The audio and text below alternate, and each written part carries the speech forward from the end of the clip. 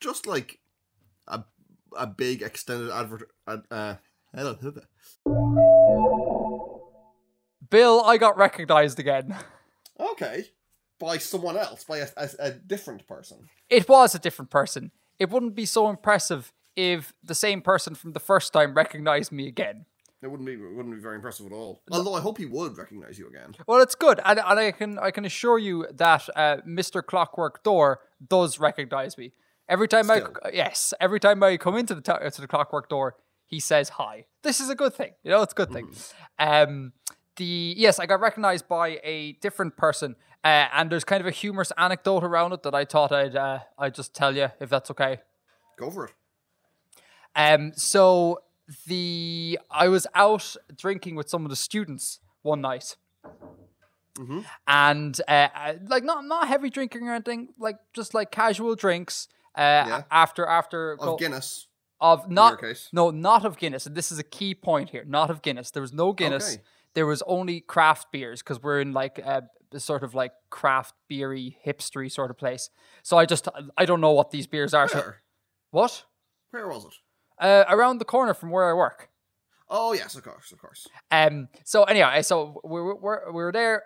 We had some drinks. I ordered just a bottle that looked nice because I don't understand what's in it, and that was fine. Went to get a train with a friend of mine and recognized by this guy, and unbeknownst to me, this bottle was like super beer. Like it was extremely high alcohol content beer, and it just kind of hit me, right? And like I had one drink and I was not in the best of shape, which is kind of like embarrassing. So myself and Sam was his name, had probably the most awkward conversation known to man in the train station.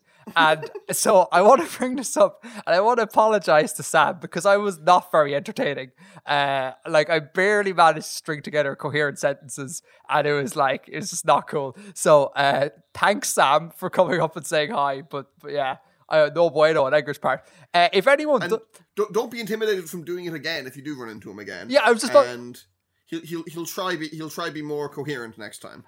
Definitely come up to me, but don't expect me to be brilliant at this because it's just I still find it really odd. It's a really strange dynamic. But anyhow, so after meeting Sam, it was great. We took a selfie. There's a picture on Twitter. People can go check it out.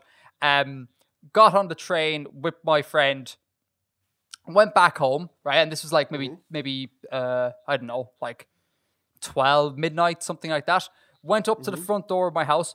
Put the key, like, no joke, like 2 millimeters into the keyhole and went, this key doesn't work in this door. I can't get into this house. Like, I convinced myself that was a thing that was happening. And so I rang up my friend and was like, can I stay in your house tonight? Because I'm locked out of my house. And then so I ended up staying in his house. And then I woke up at like 6:45 the next morning to get ready for work. And then, like, as I woke up, I was like, I'm totally able to get into my own house. So I marched out of his house, down the road into the house that I stay in, and just walked in the door. Like, the key worked fine. And it was like, not until I had coffee that morning did I kind of like fully come out of it. And I was like, that one beer, man, that one beer was crippling. Like, how strong was it? It was, someone told me it was like 12% or something. Okay, like that's pretty strong. Yeah, but it's still this is the problem with being. If you drank it quickly and yeah. Yeah, I did. I suppose I did drink it relatively quickly, and also it depends on like what you'd eaten. And then I'm a thin person, so I can't. There's not much of you. There's not much of me, so I can't handle a lot of beer at the best of times. So, but it all just hit me the wrong way, and then in the middle of it, I was recognized and had to try and hold the conversation. It just didn't work. Was it a tasty beer? No, it had a really, really bad taste to it. Like it was. Yeah, it was imagine it would. A fine going down, but. Yeah, it wasn't great now. So yeah, if anyone sees me and they'd like to say hello, please come up. I promise I won't be drunk. And if but even if I am sober, just bear with me because I'm socially I'm not the best. But I'll try my best. Next we have on this list format decisions. Yeah, okay, so follow up from the previous show really quickly. I'm going to make this an MP3 show from now on. Okay, that's the not enhanced one. Not enhanced. I'm just going to ditch the M4A. There's too many problems. Loads of people can't do it. And even with people trying different players, there were still problems. It's just MP3. We'll go basic to make sure everyone can get the show. Okay, and the M4A can maybe be revisited at some point in the future, maybe like next season or something. You know. Yeah, if there's some breakthrough. If we figure out that those problems are surmountable. Right, exactly. But for now, we'll go back to basics. And then also the plugging thing. I had to think about that, and I listened to some of the comments that were in the subreddit after the show. I think I'm going to go with your idea, Bill. The plugging thread. I actually, on second thinking over, I think it's a good idea. Just have a place where Artifacts fans can put their own projects, and if someone's interested in that, they can just go there. Cool. So we might do something and maybe like pin it to the top, make it like a Reddit thread and pin it to the top of the comments, something like that, maybe. Yeah. Which is So I think if you're okay with those two decisions, I think we should plow ahead with them. Yep, they both sound good to me, and I trust you. You trust me. I trust you. That makes one. So that's it there. So anyhow, next bit of follow up. What do you want to talk about next? Well, we ended the last episode on a political note, and joking that it might in fact be the very last episode if things didn't go the right way on November the 8th. And, well, we were half right, because it wasn't the very last episode, but things did not go the right way on November the 8th. No, they didn't. What are your feelings and thoughts on this? We won't dwell on it for too long, but I think we should acknowledge it. It's very bad. It's like I don't know where to begin. I can, without for a moment agreeing with the action. And I think that whether or not there's a lot of debate, whether all Trump supporters are racist and all that, and I think that there's an argument to be made there, but maybe it's a bit reductionist, whatever.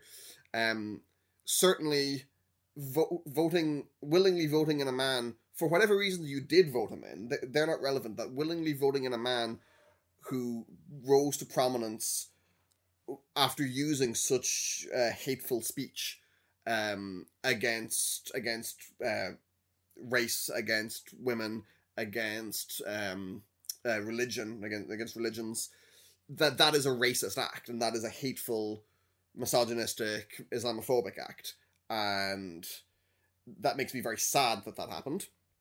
It has been bad for the society of America, the racist and hateful violence empowered by that victory that began like the day of the victory, that began on the 9th. And as I said, I can understand reasons that people would vote for it, because the system has failed everyone so completely, and you could be duped into thinking that this is something that will solve you. If you're working class and white and you think, well, the system no longer supports me, and this is going to change the system, and that's what I need to do. You're okay. Yeah, you're doing it at the expense of anyone who isn't like you, and that's a disgusting thing to do. But they've been conned. I saw a great image of Trump and the former UKIP leader Nigel Farage in a photo of them together in a golden elevator, and the headline for it was that two millionaires in a golden elevator have convinced people that they've beaten the system. Like it's you couldn't write how absurd the whole mentality behind it is, because he has no intention of really shaking up the system in favor of the working class whites that supposedly he was championing. He's appointed millionaires to cabinet positions, and he's appointed actual Wall Street shills, when that was one of the things that he accused Hillary of. He's got climate change deniers in charge of science and environment. He's put his VP has creationist sympathies, at least. There's been talk of other creationists and science deniers being put in charge of education. Talking about getting rid of like corruption and the problems that definitely are inherent in DC, and he's appointed people to positions that they're entirely unqualified for, and their only seeming qualification is that they're married to other people who have been in that role or who have held relevant positions. And it's a great big mess. It is. That is, I didn't expect you to talk so earnestly about it. Sorry, yeah, no, I kind of started, I thought, how was that, like 5 minutes? I kind of started answering the question, and then about halfway through that, I was like, oh dear, I'm really going off on one here. No. But then I got my flow, and I didn't want to stop without making sure I'd covered all of the bases. You did, you covered all the bases. No, I agree with everything you said. I think it's a really sad day. I think a lot of people need to learn about a concept called normalization, because like you said at the start there, most people didn't vote for him because they are racist. But there seems to be this disconnect that people don't understand, that if you vote for some other reason, you're still normalizing his race talk. And this is a problem. Like, you have everywhere, like kind of like say that locker room talk, for example, like that cannot become normalized, then it becomes the norm, and that is bad for society. But people don't understand that term.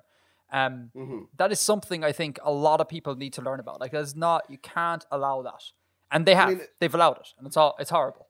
What that vote does is saying that you can be a misogynist.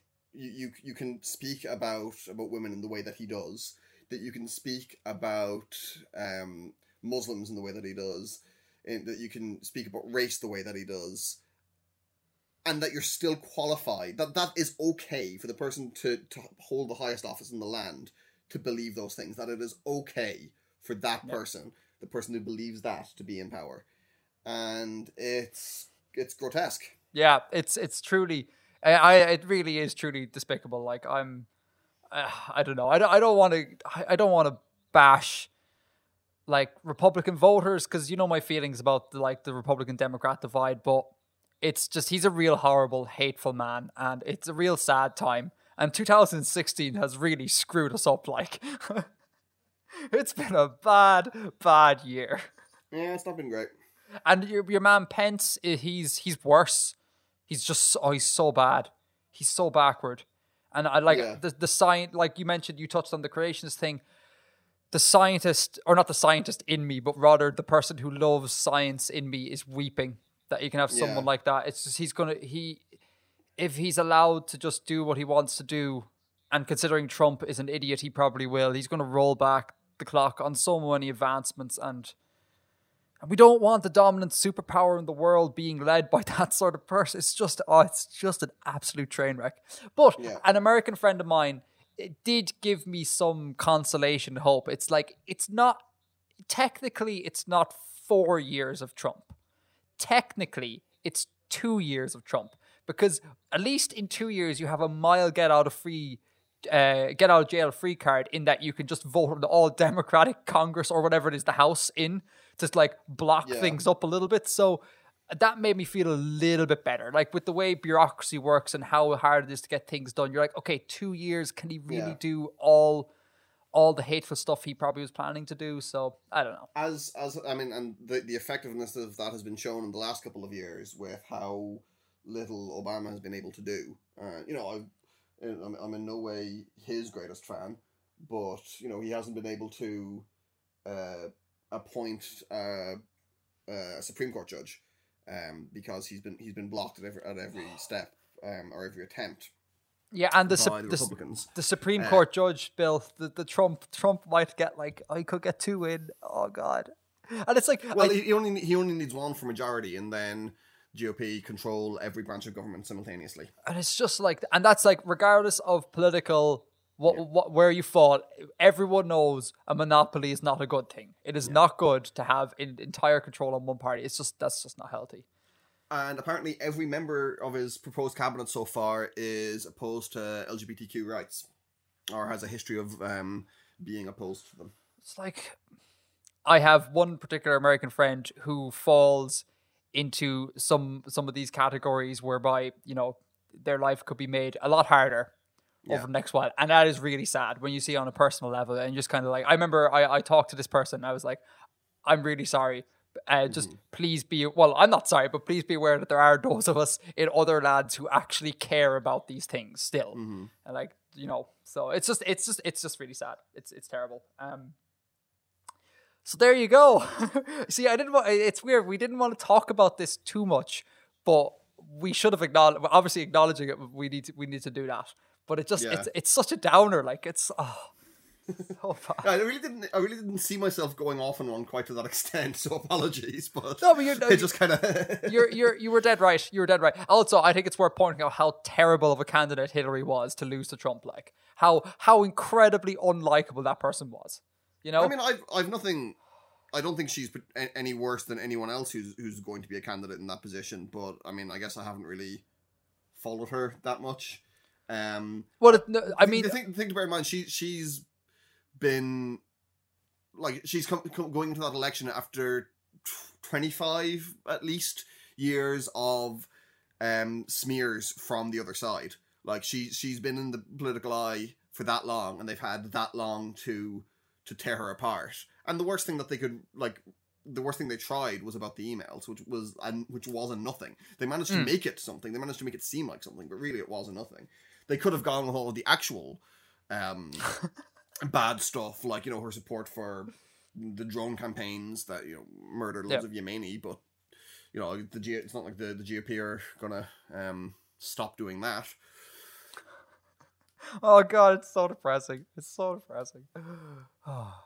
Anyway, should we move on from this politics to what actually is a much better aspect of politics, and that would be the political discussions in our subreddit.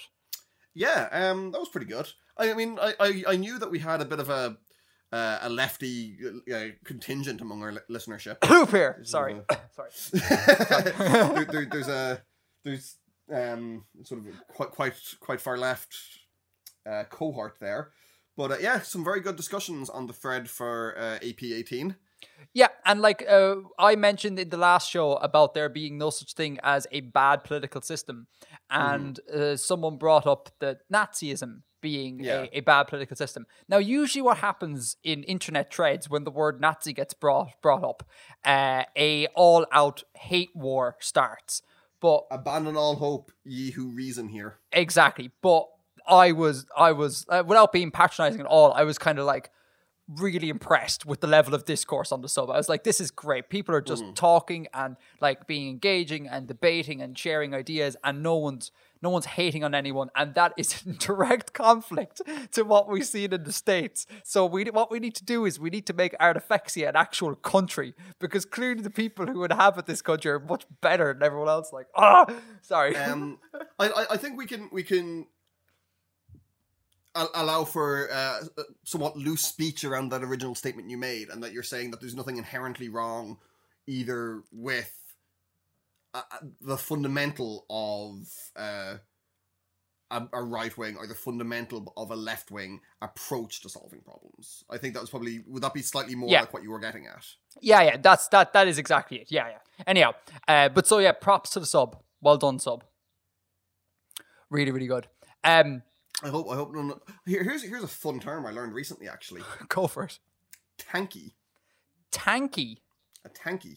Spell. Tankie. Tanky. Alright, hold on. Tango, Alpha, November, Kilo, Indigo. Edgar. Hold on, I'm going to learn. I'm going to properly learn the NATO alphabet. Let's do this right. Wait, hang on. So is this a mixture between a towel and a hanky? Okay. Tango, Alpha, November, Kilo, India, Echo. There we go. No, it's a term used among lefties, as far as I understand now. Obviously, those of you out there, correct me here. For defenders of Stalin. Tankies. Now, why are they called tankies? because here in the public eye, like in kind of the international sort of communist parties, he lost a lot of support after the Soviet Union intervened in the Hungarian Revolution of, I should know this because I did refer to this in my thesis, which I think was it 1956? No, Yes, 1956. Yeah, you're asking the wrong person here. And that was when Moscow sent a lot of tanks in to put down the revolution. So people who were defending is like, no, that was the right thing to do for the sake of global socialism, became known as tankies. Okay. Yeah.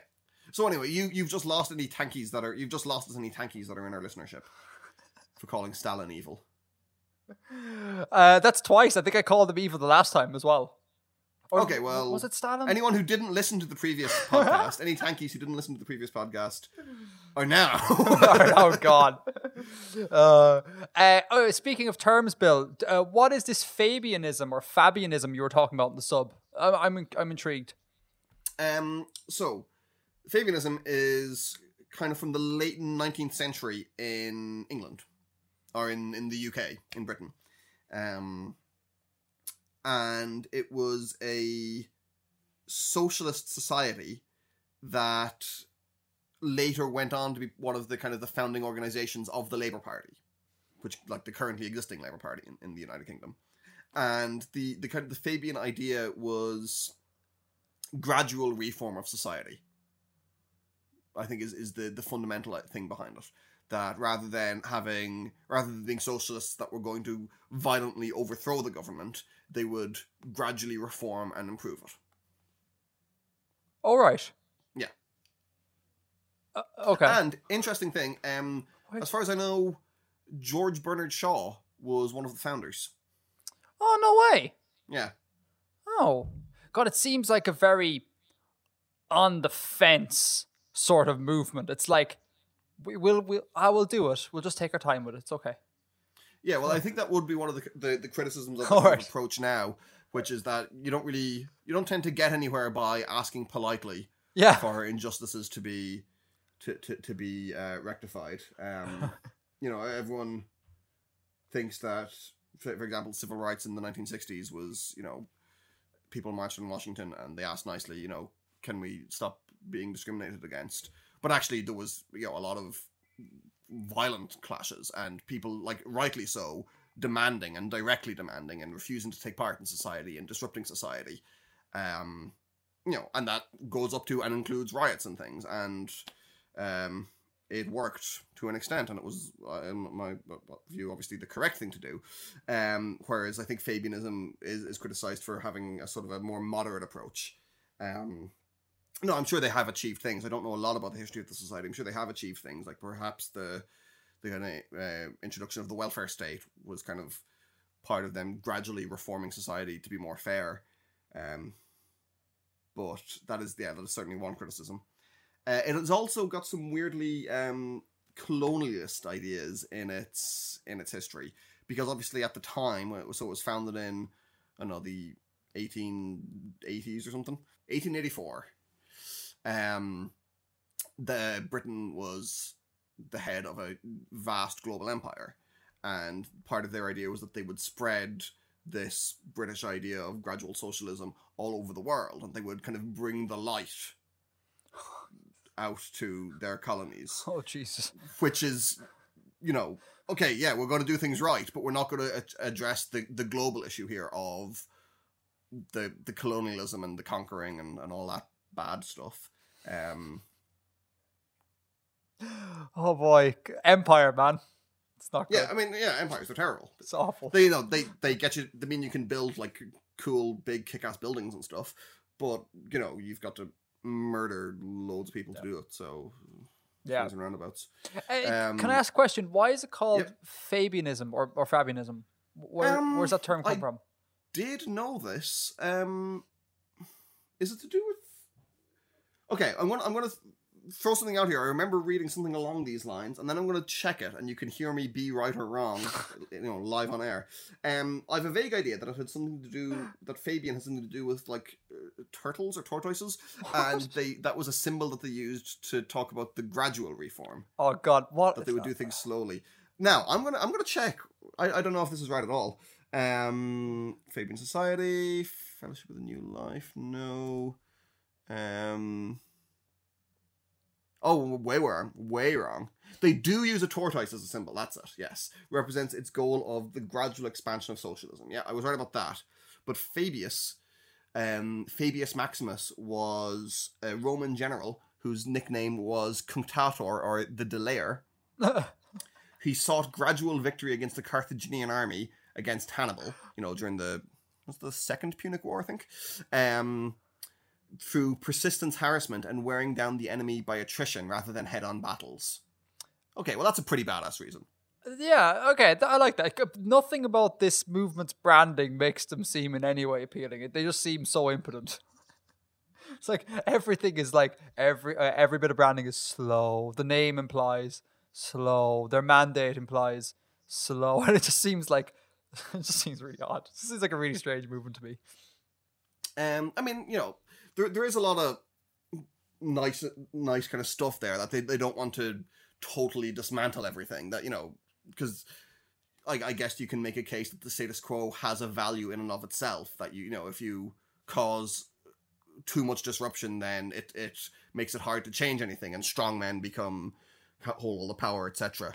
And it is about kind of enlightenment and progression and stuff. But yeah, there's a lot of bad stuff mixed in with it.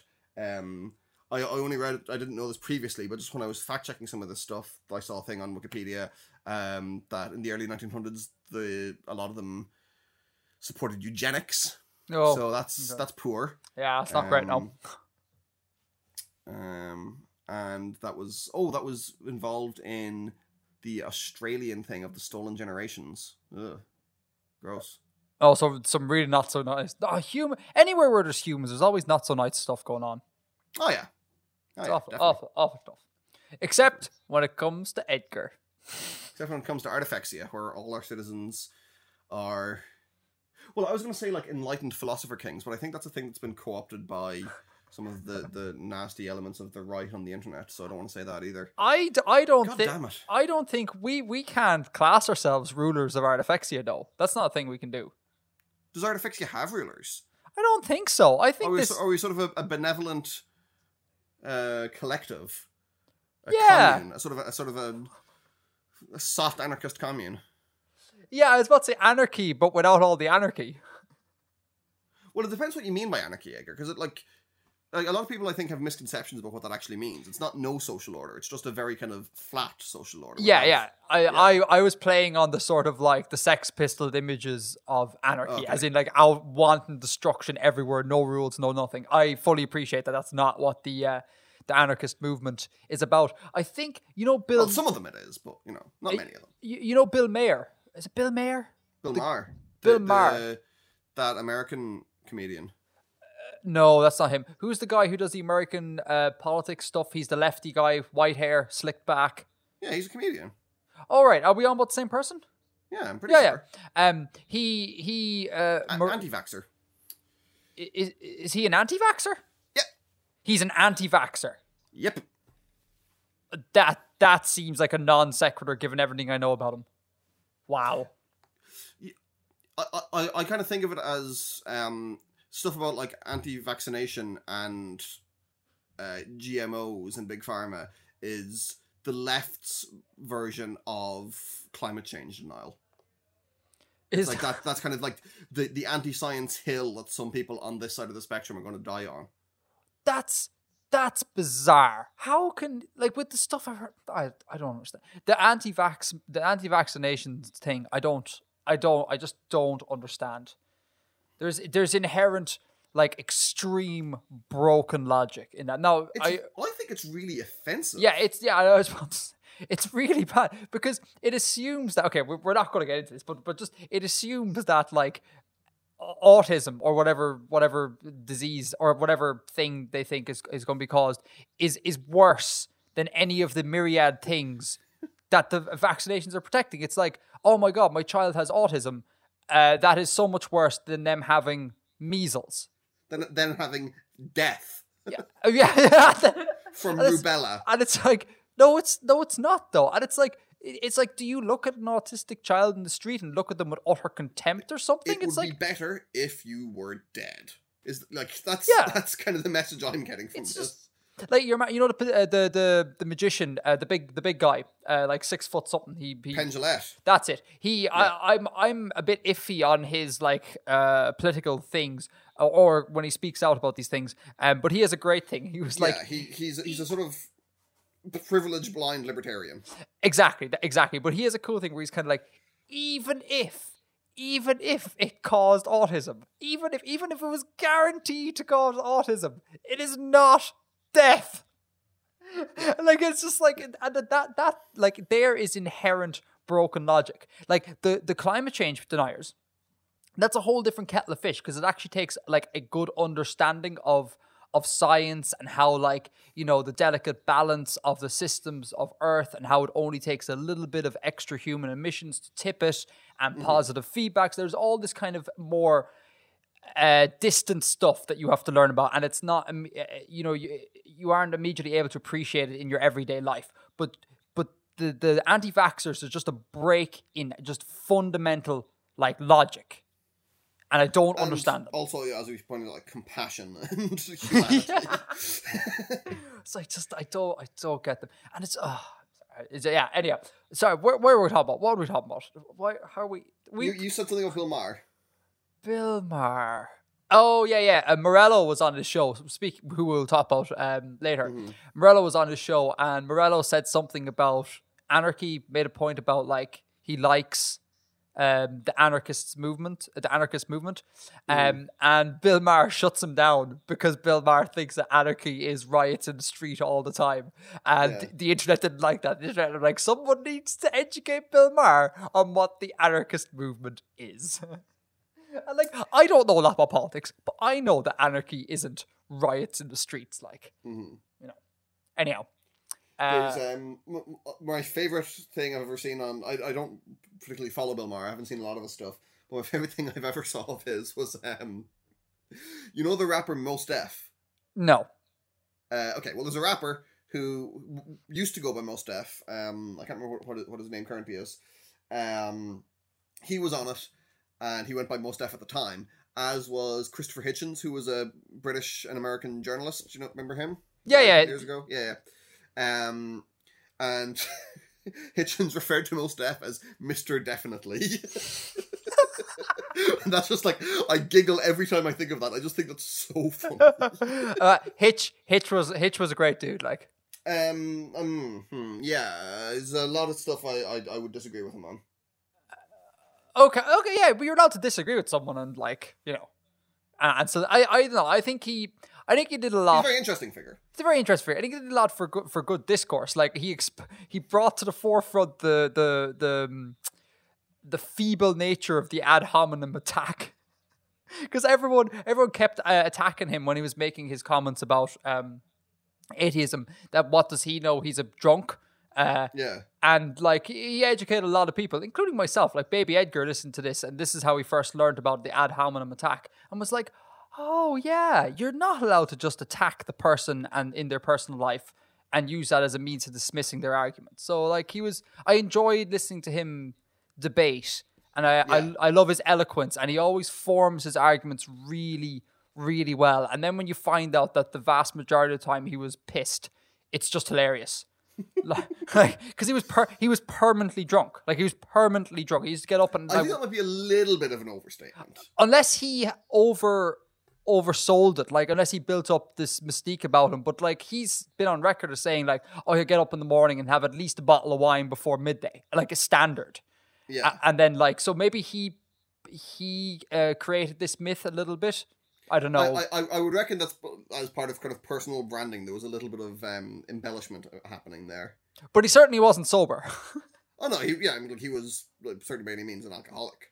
I think it was when Jerry Falwell died. He said both of these. One of which was, "My only regret is that there's no hell for him to burn in," which is just so, like, that is really harsh. And the other was, "If you gave him an enema, you could bury him in a matchbox." Which requires a little bit of thought to unpack, but that's pointed.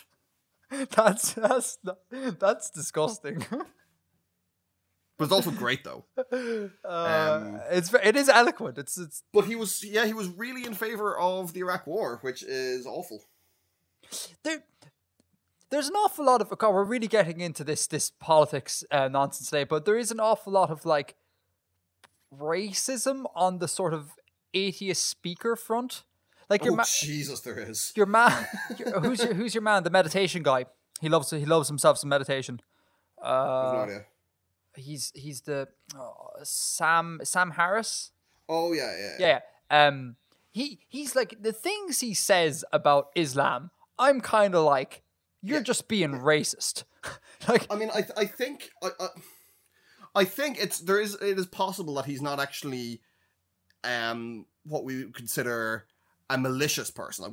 He doesn't actually genuinely doesn't actually hold any ill will against individuals, but that he is just incredibly ignorant of the harm that this kind of speech does, and doesn't seem willing to make the connection between choice of religion as a reasonably free thing in a lot of the fairly secular West, and as a huge marker of identity for marginalized groups in the secular West. Yeah.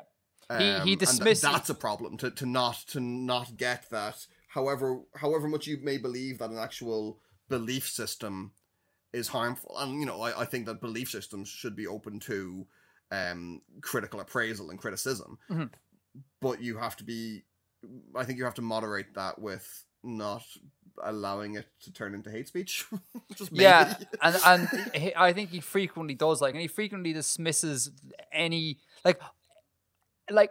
okay, so religions are flawed, but they have value. Like, there is a cultural value there is a societal value, but he just dismisses it all as being just hateful, and it's just no, that's not right. I admit I'm not hugely familiar with him, but no, actually, nor have I. I've listened to a couple of his lectures. I have a friend who really, really likes him and has talked to me at length about him. But yeah, I haven't done my background homework, but I have heard him speak, and I have been. I cringed inside with some of the things I said, and I was like, "That's not right. That's not right at all." Okay, right. Will we move on to the next topic there, Bill? Next topic, after all that heavy stuff, you've written here on the show notes, what even is Bionicle, Bill? So there's talk about like Lego Bionicle or whatever in the We've got a lot of Artifacts fans that seem to like Bionicle. Yeah, now I didn't understand most of what's going on, but I get the impression there's more to Lego than I actually think. Not more to Lego, more to just specifically Bionicle. Well, now there, see, that in and of itself presents a problem for me. But what is this? It's a range of Lego toys with associated cartoons and things. There's Lego cartoons? Edgar, there's loads of Lego cartoons. There's a Lego movie. No, I know there's a Lego movie. Now, you see, knowing now that there is a greater Lego ecosystem puts that movie in more context for me. Because when that came out, I was like, why is there a Lego movie? Okay, but that's nothing to do with Bionicle. So what is Bionicle? It happens, it's kind of Lego-like, and it happens to be made by the same company.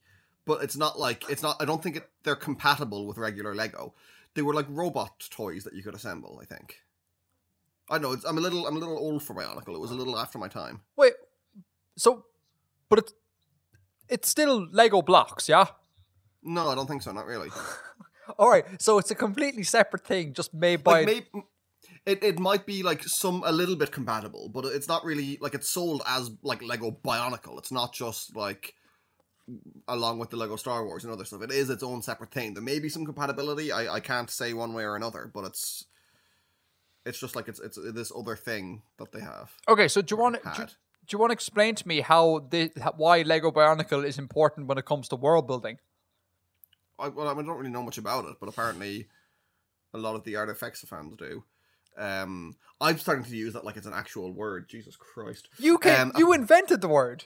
I know, and I'm disgusted at myself. Apparently, a lot of our listeners do. So, I mean, I guess we'll maybe have another round of it on this episode's thread. But it's just they used them and they told a story. Just like there was a story with Action Man and any other toys you can think of, Transformers and stuff. I don't understand why you're so baffled by this. It's an entirely different thing, though, to Transformers, because didn't the toys come after the show for Transformers? No. Oh, it was the other way around. Transformers was invented to sell toys.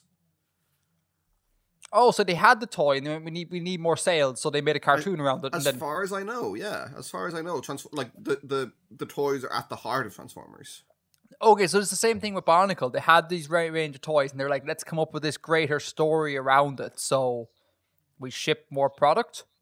I guess. Okay. Is Bionicle a cartoon as well? Yeah, I think it's a CGI cartoon. Okay, and it's about robots. As far as I know, yeah, but it's like it incorporates like Hawaiian mythology or stuff. How is this not Transformers? This sounds very much like Transformers. Because they don't transform. Okay. All right. And it's not set on Earth. I must look into this. Can some artifacts fan? We really are overusing that word. Can some of our listeners give Edgar a idiot's introduction? The thread. No, I want to hear. Well, it was a bit chaotic because I had no starting point. I was like, Lego equals blocks. That's where I was coming from. And then everyone was talking about this thing. I was like, what's going on? Oh, sorry. I thought you knew about it. I'm sorry. There was other Lego stuff as well though. There was Lego Connects, which was kind of like a more like construction. It was based on like struts, and it was kind of like scaffolding, which I had a little bit of, and that was a little bit before Bionicle. But why is there a separate line, and it wasn't compatible. I'm positive it was, or at least mostly non-compatible with regular Lego. Why did they?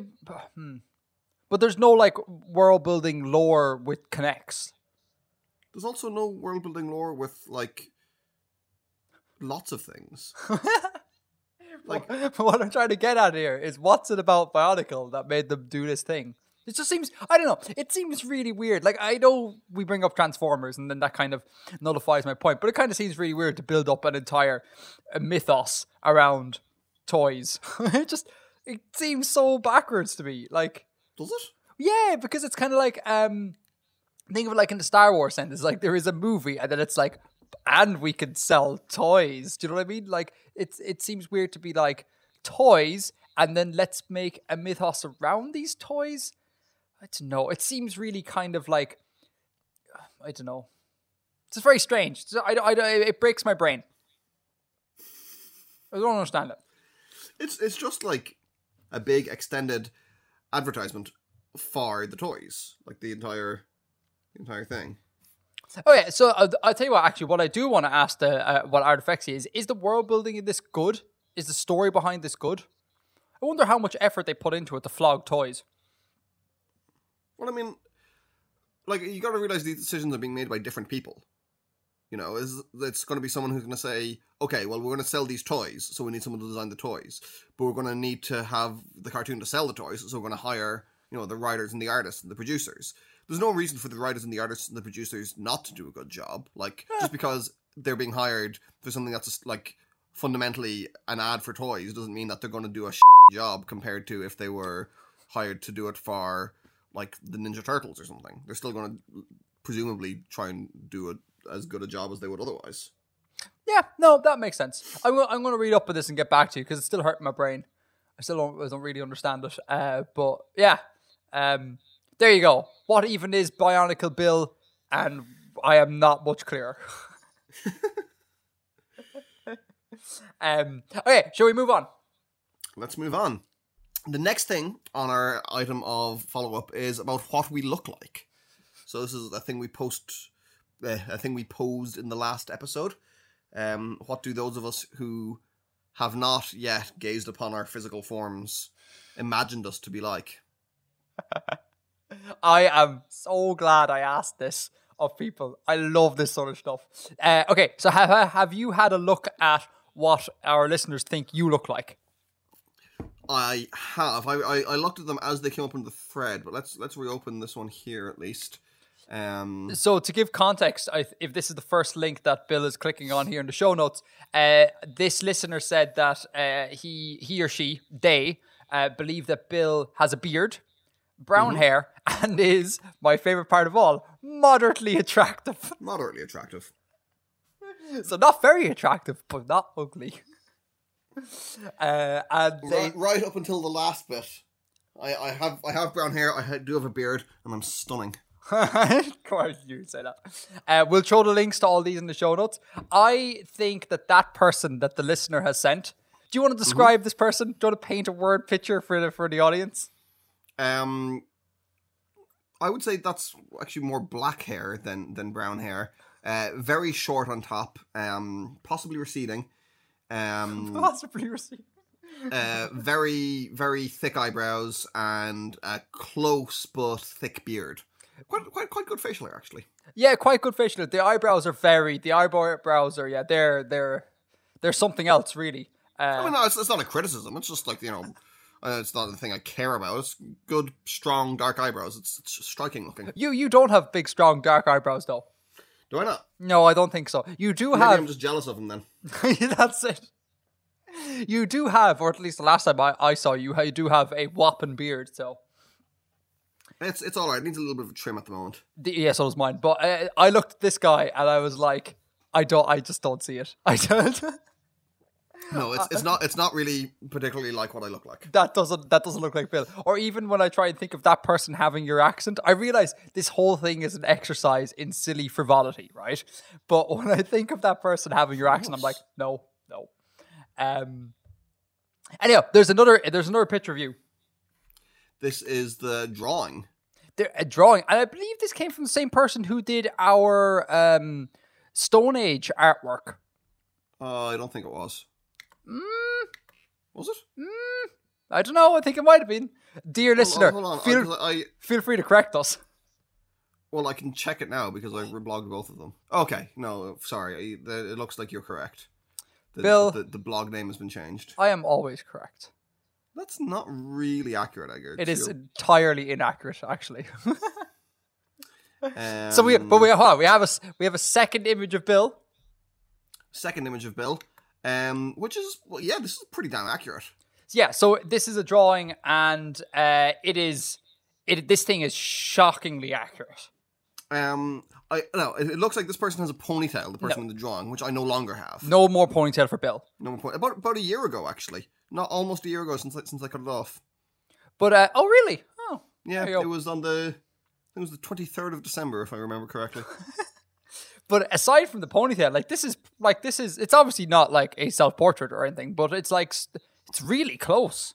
Yeah, it's very, very good. Very good. Very good. I can see myself having this expression. My eyebrows are actually quite accurate. Having just examined my eyebrows, these are actually pretty close. In the picture, the moustache and beard link up better than mine actually do, and it's kind of beard is a little bit fuller on the cheeks than mine is. Yeah, your beard isn't. Yeah, it's not the fullest of beards. That's not a credit. Not up on the cheeks. Towards my chin it is, but it doesn't go high up my cheeks. My beard, when left uncontrolled, does go really high up my cheeks. I'm jealous. Too high. Way too high. Yeah. There's a few renegade hairs up there that are thick enough to be spotted, and you're kind of like, Jesus, that's the outer limits of your beard. Why is it on top of your eyeball? It's awful. I'm like. As Ifri, did you actually draw this from a picture of me, or is this just really weird? Because it's damn accurate. But again, I think this is really fascinating how people map what they hear onto visuals. I think that's really, really interesting. But yeah, we'll put all of these pictures in the show notes. One is not like Bill; the other one effectively is Bill. We had one Edgar. You did have one Edgar. I'll link to a YouTube clip because this person, oddly enough, is another YouTuber. And an Irish YouTuber, that apparently. And Pyro Puncher. And this is that name is going to have relevance in a second. Every single time anyone posts pictures of what they think I look like, it's always a prepubescent boy or someone who looks like they're prepubescent. And it's like I am a relatively hairy man. I have long hair at the moment and a rather large beard, and I think I look quite Viking, but it's always kind of like unshaven, clean cut, 13-year-old. And I'm like, God damn. So this guy, this YouTuber who I apparently look like is exactly that, and I saw it a mile off. Could I make a not a correction, but a sort of a clarification on the Viking thing? Okay. Because as you said earlier, you're slim, right? So you're not like a huge like Viking berserker, but you could be like a Viking ranger or scout or something. Oh yeah, no, totally. Yeah, no, I wouldn't be like the barbarian type. Yeah. I think though, if I was in, and that's no criticism of you.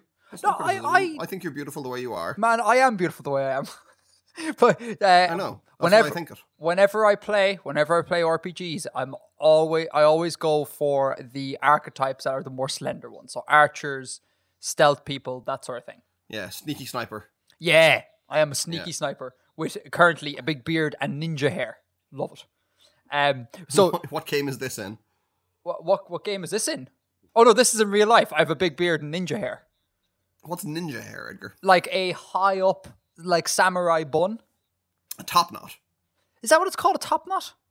I think so. Okay, yeah, I have a top knot. Or a man bun. Do you have a man bun? It is a man bun, but like I think a man bun has like connotations of hipster. I think it's a different hairstyle to like the Japanese man bun. Man bun seems to be a very distinct different thing to samurai bun. So you don't have a hipster hairstyle? I don't think I have a hipster hairstyle. But you work in media and you drink craft ales. I drink craft ales when there is no Guinness to drink, and I'm not going to be drinking craft ales ever again, lest I get locked out of my house. Oh, sorry, you drink your craft ales when like the traditional working class beer isn't available. Oh yeah, that's totally not hipster of you. Yeah, in many ways I think I am a hipster, but not intentionally, no, but you know. And there's the Mac issue, but I think that's gonna come up later, so we'll revisit that towards the end of the show. I'm so sad. We'll do it at the end of the show, but like I'm just sad. I'm very sad. Mm-hmm. Anyhow, check out the video of Pyro Puncher here. I can't see myself in this person, but apparently everyone else does. One day someone's going to be like, Edgar, this is you. And they're going to show me a picture of like Joe Sudano. And I'm going to be like, yes. I love him. Joe, he is one of the things that have made 2016 worth living through. Yeah. He's just glorious. For anyone who doesn't know, Joe Sudano is Sudano? Whatever. A relatively new YouTuber, isn't he? Relatively new YouTuber. His shtick is that he sings... No. Just look up. No, hang on. No, I know what I'm doing here, Bill. Sorry. The shtick is that he does a cappella. Not a cappella, but he like does covers of famous tunes in his videos. That's his shtick. He puts them on the computer and he sings along, and they're amazing. You should go check it out. Do you want to take that again without me interrupting you? No, because now everyone knows that there's something else to it. Yeah, but do you want them to? Yeah, go for it. It's fine. Okay. How do you not know this guy? This guy's exploded recently. But he's brilliant. He's really good. Really love him. And he is part of a sort of contingent of people who do the internet correctly. In my mind, they just kind of do warts and all. You know, he makes no attempt to like pretty himself up. He puts the camera down low. He is what he is. He's happy. He has the neck beard. An unflattering angle. This weird YouTube thing, Edgar. Is weird YouTube? Do you remember like weird? Did you ever hear of like weird Twitter? No. Okay, well, weird Twitter was sort of a. I don't know if it was like counts as comedy. And there was a tweeter or a Twitterer. I don't know what the correct noun is. A tweeter, tweeter.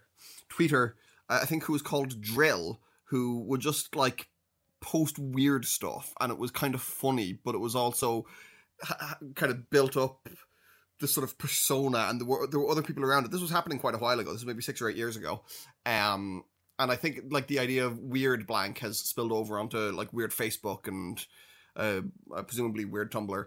But I'm wondering, is there a weird YouTube in the same sense?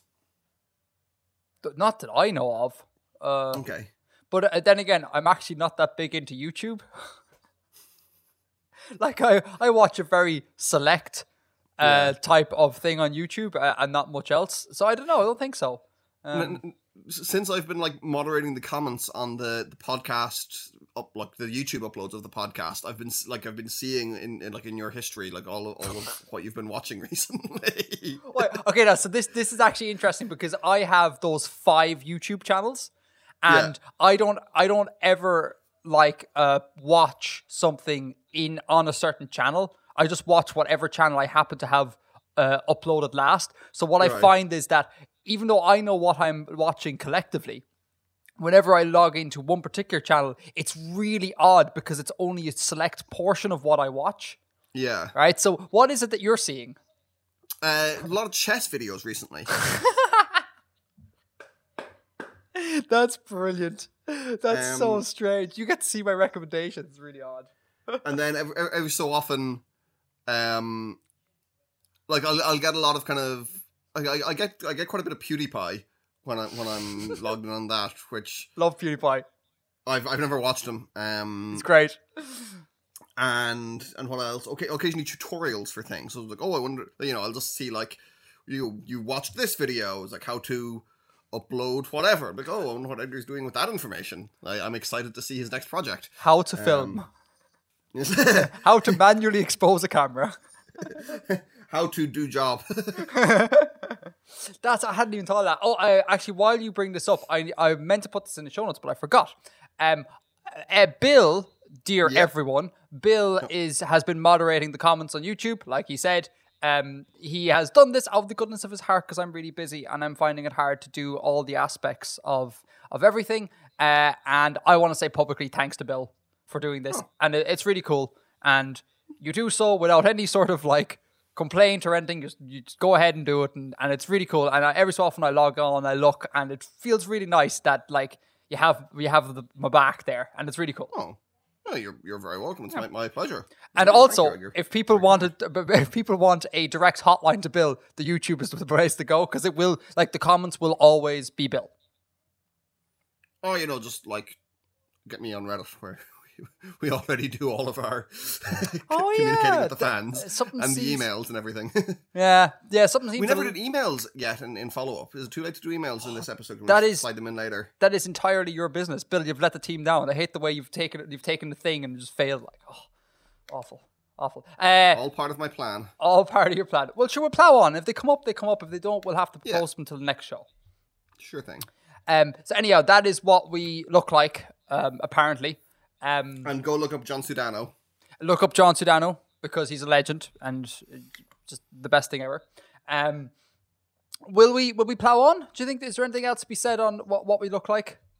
I don't think so. But for anyone who didn't realize, and I think we did say this in the last episode, but there is a picture of us each on the Artifactian website, so you can go if your curiosity has been burning since AP18 came out, you can go and slake it. Oh, and also you brought this up in the pre-show. It'd be interesting to see, is there anyone here who hasn't seen me on YouTube? Yeah. Is there anyone here who has just found us in audio form only? Yeah. Do we have any listeners who haven't migrated over from Edgar's Artifactian YouTube series? Just people who are solo podcast listeners. Because you'd imagine most people would know what I look like. So it's kind of strange to get people sending in pictures of what I look like. Like you expect it for you.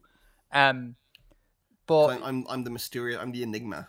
Do you know I'm the dark horse of the ensemble. Do you know what one of my biggest mistakes on the internet was, Bill? Was not staying anonymous. I was all in for never showing my face, and then I remember doing research like way back, like after like the 4th or 5th video, and various blog posts were saying it's really important to show your face, because it endears you to the audience. And at that stage, I had 20 subscribers, and it's like I must do this to be good at the YouTube. So I put myself at the end of the video, and it was I kind of regret doing that because there's like the likes of CGB Grey and people who don't show their faces, they're kind of like a superhero. Do you know, they have a secret identity and they can walk amongst others and no one knows this. And that part of, it's rare in real life that you get to experience something so straight out of childhood that I'm really sad that I crushed it within the first 5 or 6 videos. And I honestly don't think it makes that much of a difference. Like, I think people, I don't think people would have disliked my videos if I wasn't at the end of them.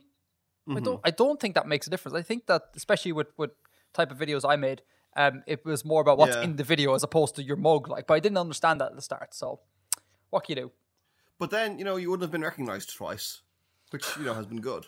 It has. The first time you recognized it, it kind of saved the podcast. It saved the podcast and put us here in the Clockwork Door. A little quick thing on the Clockwork Door, right? We literally wouldn't be here today. We'd be somewhere else. We'd be here in a general sense. Well, you might be where you are, but I wouldn't be where I am. No, but like in a general sense, like we wouldn't like not exist. We wouldn't be dead or anything. No. We'd just be somewhere else. You never know. Like we might. Well, I mean, it's there's no evidence to suggest that we would be. No, that's true. Yeah. That's true. The data up until this point suggests that we would have continued on living.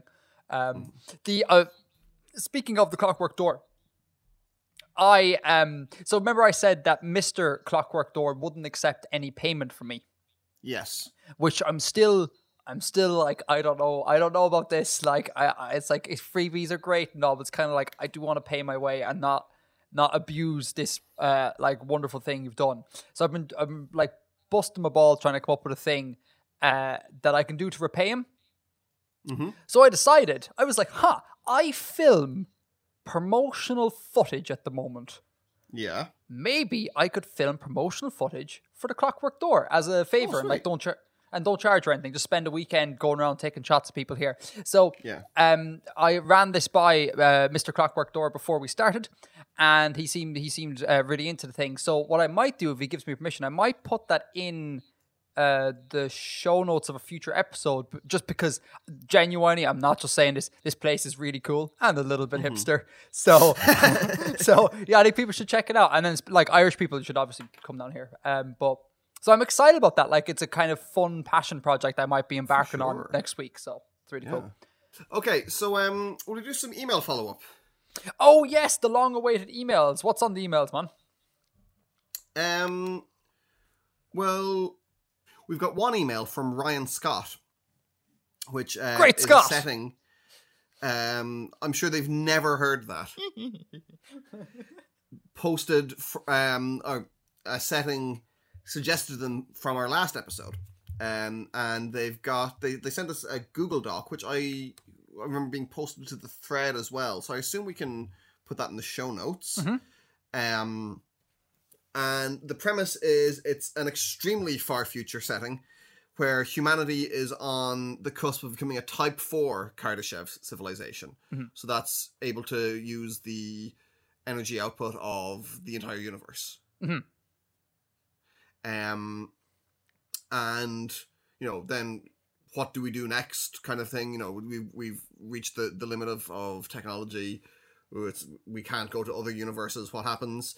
And then something happens that there appears to be somewhere breaking the second law of thermodynamics. Energy is entering or being created. Energy is entering the universe. Okay. Which now, so hyper sci-fi is like really, really, really sci-fi.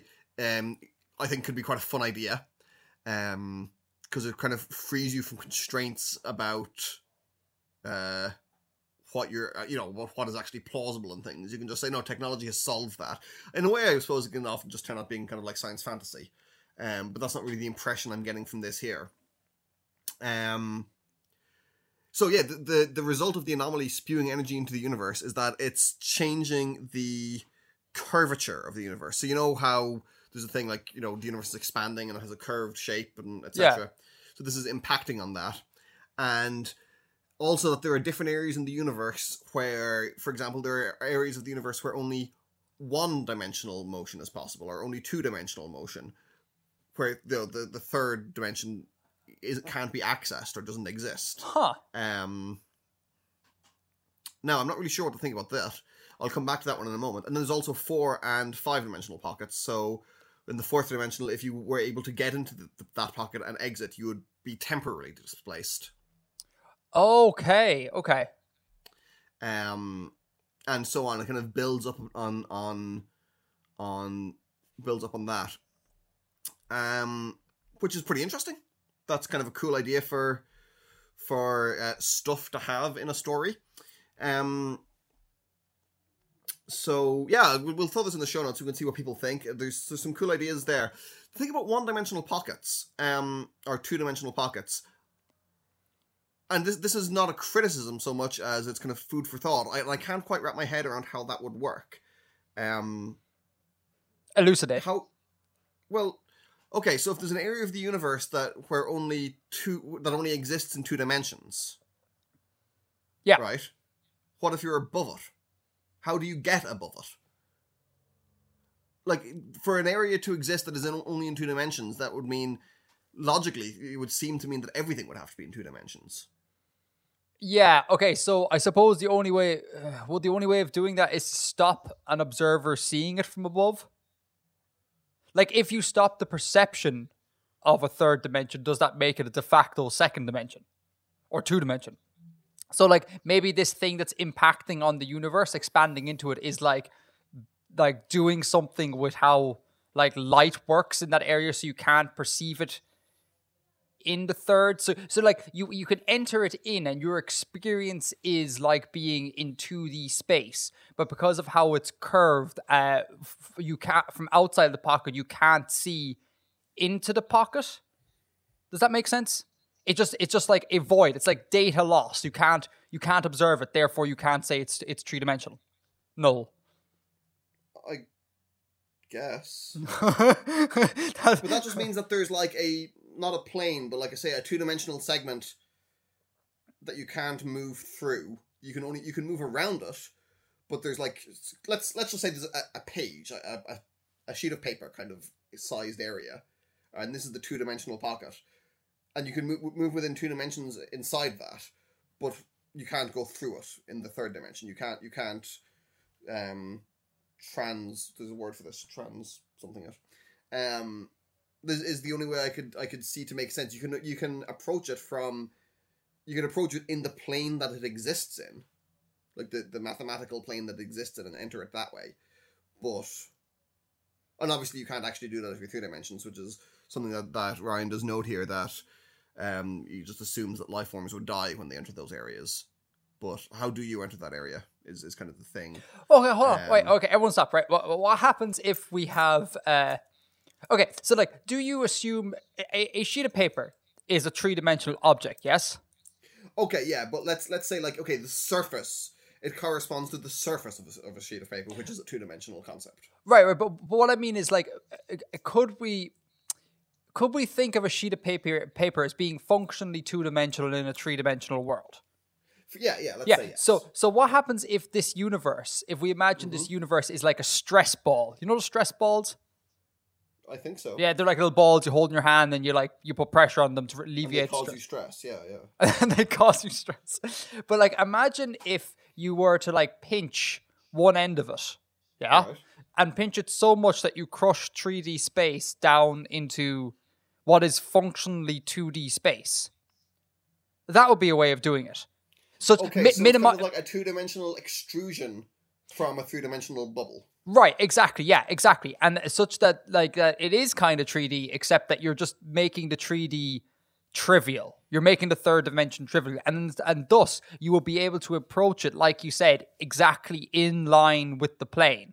Like, you can't come from above or below because that's outside of the universe. But you can come at it if you're exactly in line with the plane. Okay, but you would totally die. Name of the emailer again?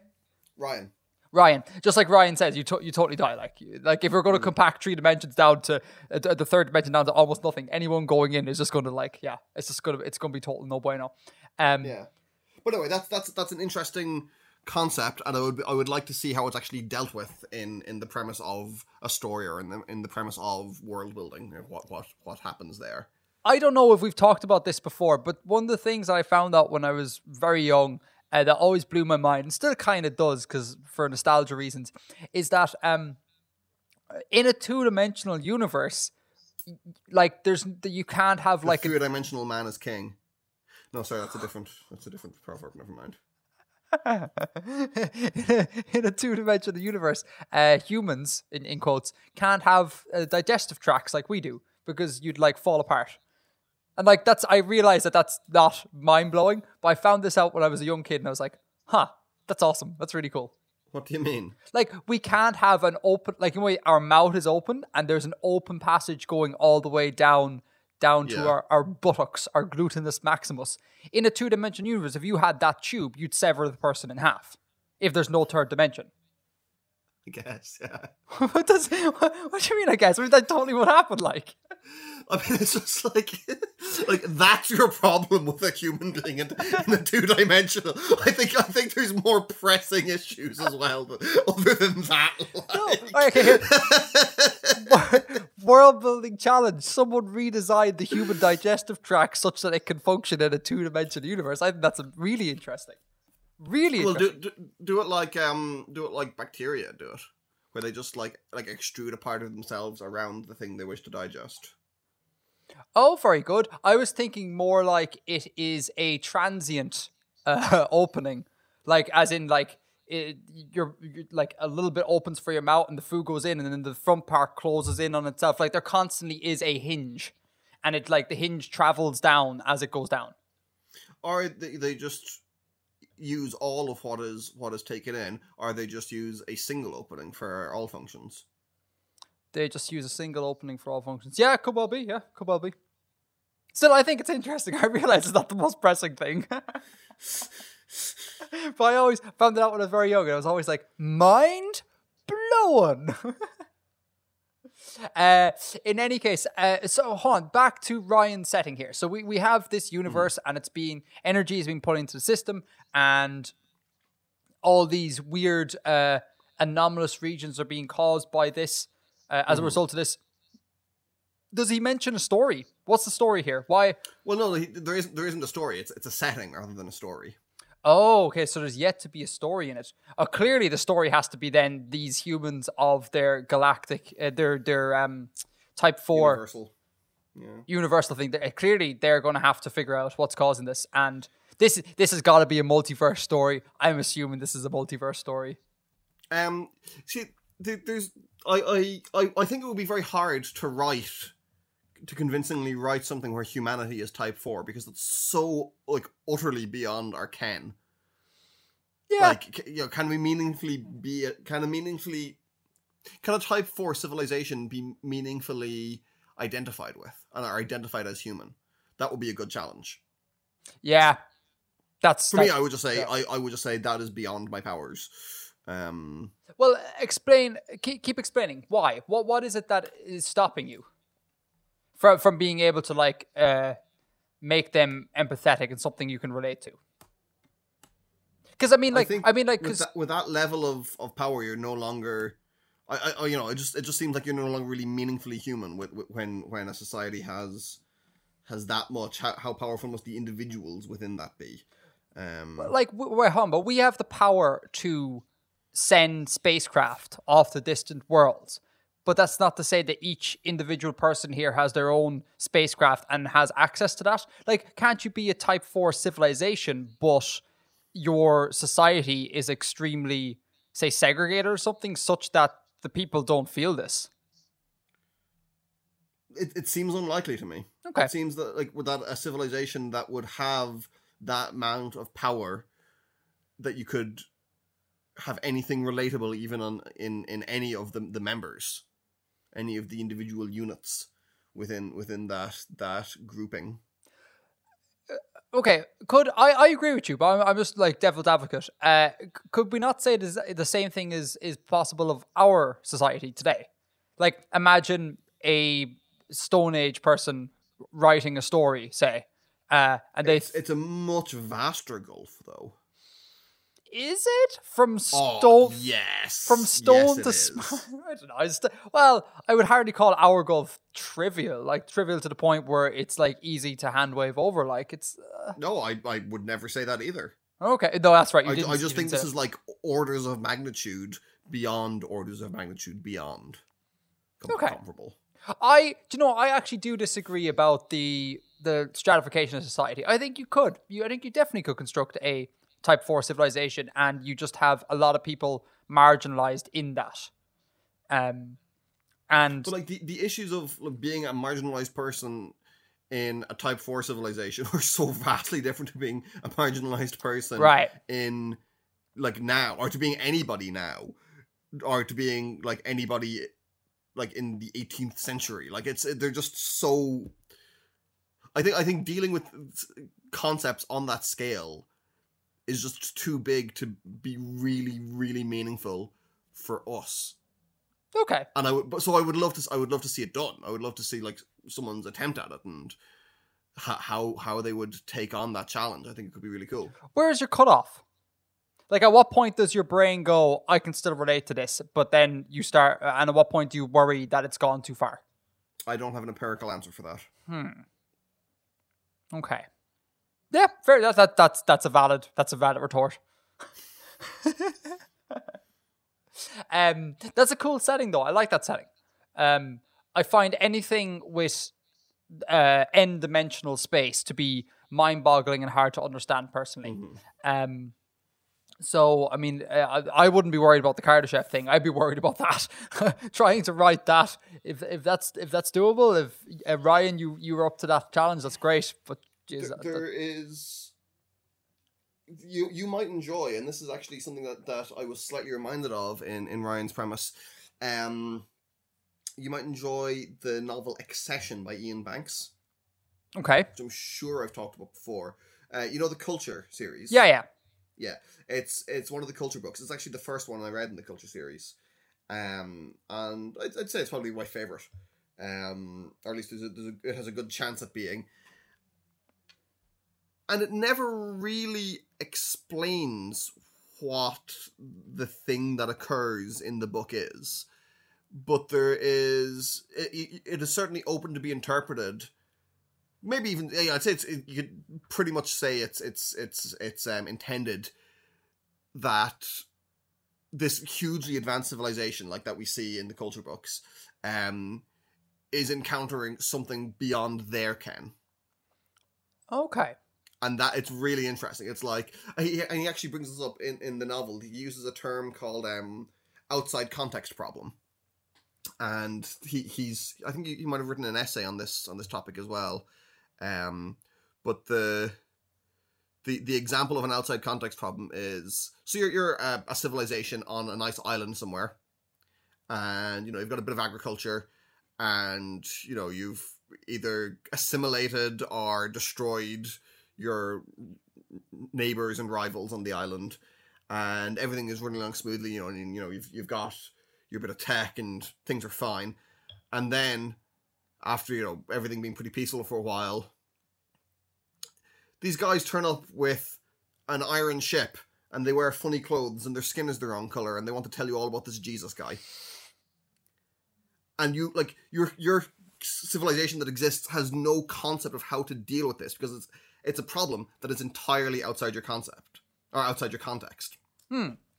And he actually came up with this when playing, the Civilization computer games. Yeah. Because he would occasionally have that exact thing. Like, he was away in his own corner of the world, and things were ticking over nicely, and he was discovering his technology tree, and then some other player who was on the other side of the map, who had just, blitzed through the tech tree, would turn up with tanks. And there was nothing you could do about it, because you had no context in which to engage with that. And that's kind of what one of the things that Accession is about, is what happens when a culture, in this case the culture, encounters something that has no capability to grasp. That's interesting. And obviously that's a bit beyond. I mean, obviously, if you're an island civilization somewhere and Europeans come to genocide you, that's not exactly outside your grasp. He's taken it a bit further and put it into this society that is already completely beyond our capabilities. Yeah, it's great. It's a really good book. That's interesting. It's it's avoiding the thing about trying to write from that perspective. It's just it addresses the inherent problem in that. Yeah. By going around it, which I think that's really interesting. That's very interesting. I'll put that on the books to read list. I've soaked up this month's book by purchasing Ender's Game. I'm going to read that this month. Oh, cool. I haven't read that before. I don't say anything. Don't want to say anything. I know nothing about this book other than it is on many lists. So it is a book. It is a book. It is definitely a book. It apparently falls into the sci-fi genre. That is all I know. And that is great. And I'm really happy. But yeah, but next month, that sounds really interesting. That'd be an interesting read. And I've been meaning to get into Banks. Like I know about him through my world building, but I haven't read his books. I've been told that that's not a great introduction to the series because it kind of goes just straight in on a lot of topics. But I quite like that in novels. And it was the first one I read, and I was pretty young when I read it. As long as I'm able to follow. As long as you're able to follow, I don't think it's that bad. Anyways, anything else in the emails? We have 2 emails from Chikiko Sotome. Which is one is just saying thank you very much for the podcast. Oh, thank you. Oh, actually, sorry, there is another one. Another point to this first email, which is how interesting they found the ideas for the diacritic vowel in your conlang. So this is from your YouTube videos, I assume, or oh yeah. Diacritics in the podcast. Sorry, we did. A while since I've okay. We did. I remember that. Basically, I've been working on a conlang for ages that uses a similar system. There's a markup at the corners of the consonant character are directly above it to indicate the vowel, of which I have about 11, including diphthongs. So it's amazing to hear someone come up with a similar system. Great minds. Great minds. And your videos greatly influenced me to revise various aspects of my conlang, including some of its writing system. So I used some of that influence to help shape at least one of my revised characters. So thank you very much for everything. I truly appreciate all that you do. Send us in a picture. Email us a picture of the script. Yeah. Write something. Yes, actually, please. Yeah, write something in your script and send it in. And if you have any questions you need answered for a topic in general, they have a degree in both computers and medical lab science. So feel free to ask. That's pretty great. That right there is a wise person. Got involved in STEM areas. us in our liberal arts. Music. Jesus. Sorry, name of the emailer again. They sign off as Saki.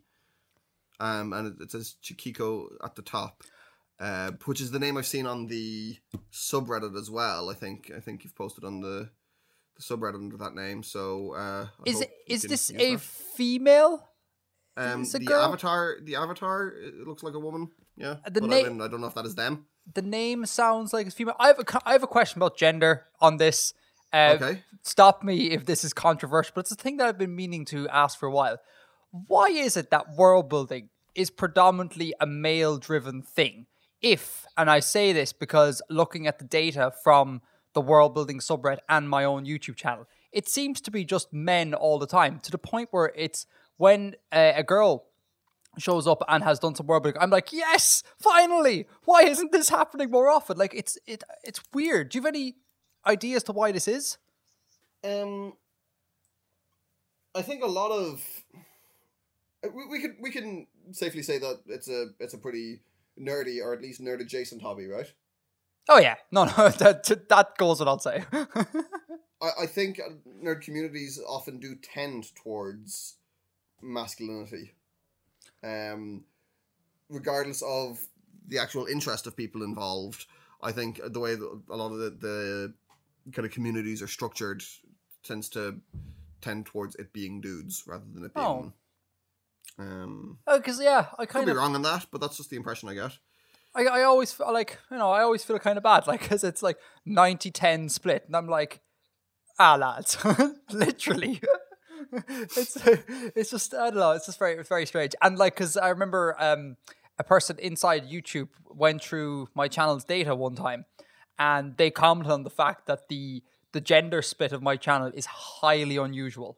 Like, most YouTube things you'll have, unless of course it's geared specifically to one gender, like for example, like makeup videos will be predominantly aimed towards women. There will obviously be some men viewers, but predominantly they will have women things. But for a ostensibly non-gendered channel, you would tend to have somewhere in the ballpark of 50-50. So to have, I think last time I checked, mine was 90-10. I remember the person commenting being like, that's really irregular. And ever since that day, I was like, why is that? Like, and it's not like as well, we don't have, I realize we don't have an abundance of female role models in, say, like novels and things like that, but we do have them. Like, you do have J.K. Rowling, Ursula, what's Ursula Gwynn? Ursula K. Le Guin, yeah. Temeraire, Naomi Naomi Novik. Watts, Naomi Novik. So there's a couple of big figures there. It seems, I don't know, I don't know, more girls need to world build, like, stop, I don't know. I had gender equality, that thing. Anyway, the other email Yes, I'm sorry, the other email. is about our accents. Ooh, Yeah. okay, what about the accents? We've heard 3 different people on the podcast. So this is Chiquiko again. We've heard 3 different people on the podcast so far. And each of you seems to have a different accent, which is especially odd since the third was my brother. We're in Ireland, so we're all speaking with Irish accents, but we seem to each have our own sub-accent. A dialect, yeah, we each have our own dialect. Do you and, you and Rory really do have 2 different accents. Do we? Yeah, no, yeah, you do. You definitely do. I got mistaken for an American yesterday. What? How? But by my accent. Someone in my hometown. I was in Carlow and someone mistook me for American.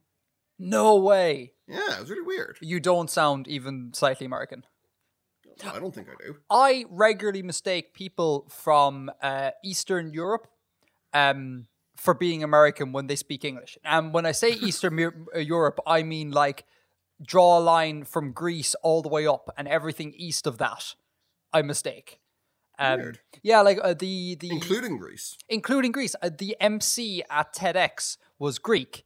And the entire time through talking with the TED team on Skype, I was convinced he was American. And I went up and said, what part of America are you from? And he's like, I'm Greek. I was like, no, you're Greek? I don't know what it is. It's something. Maybe this is a sort of damning indictment on globalization, but because I think a lot of people learn their English from telly.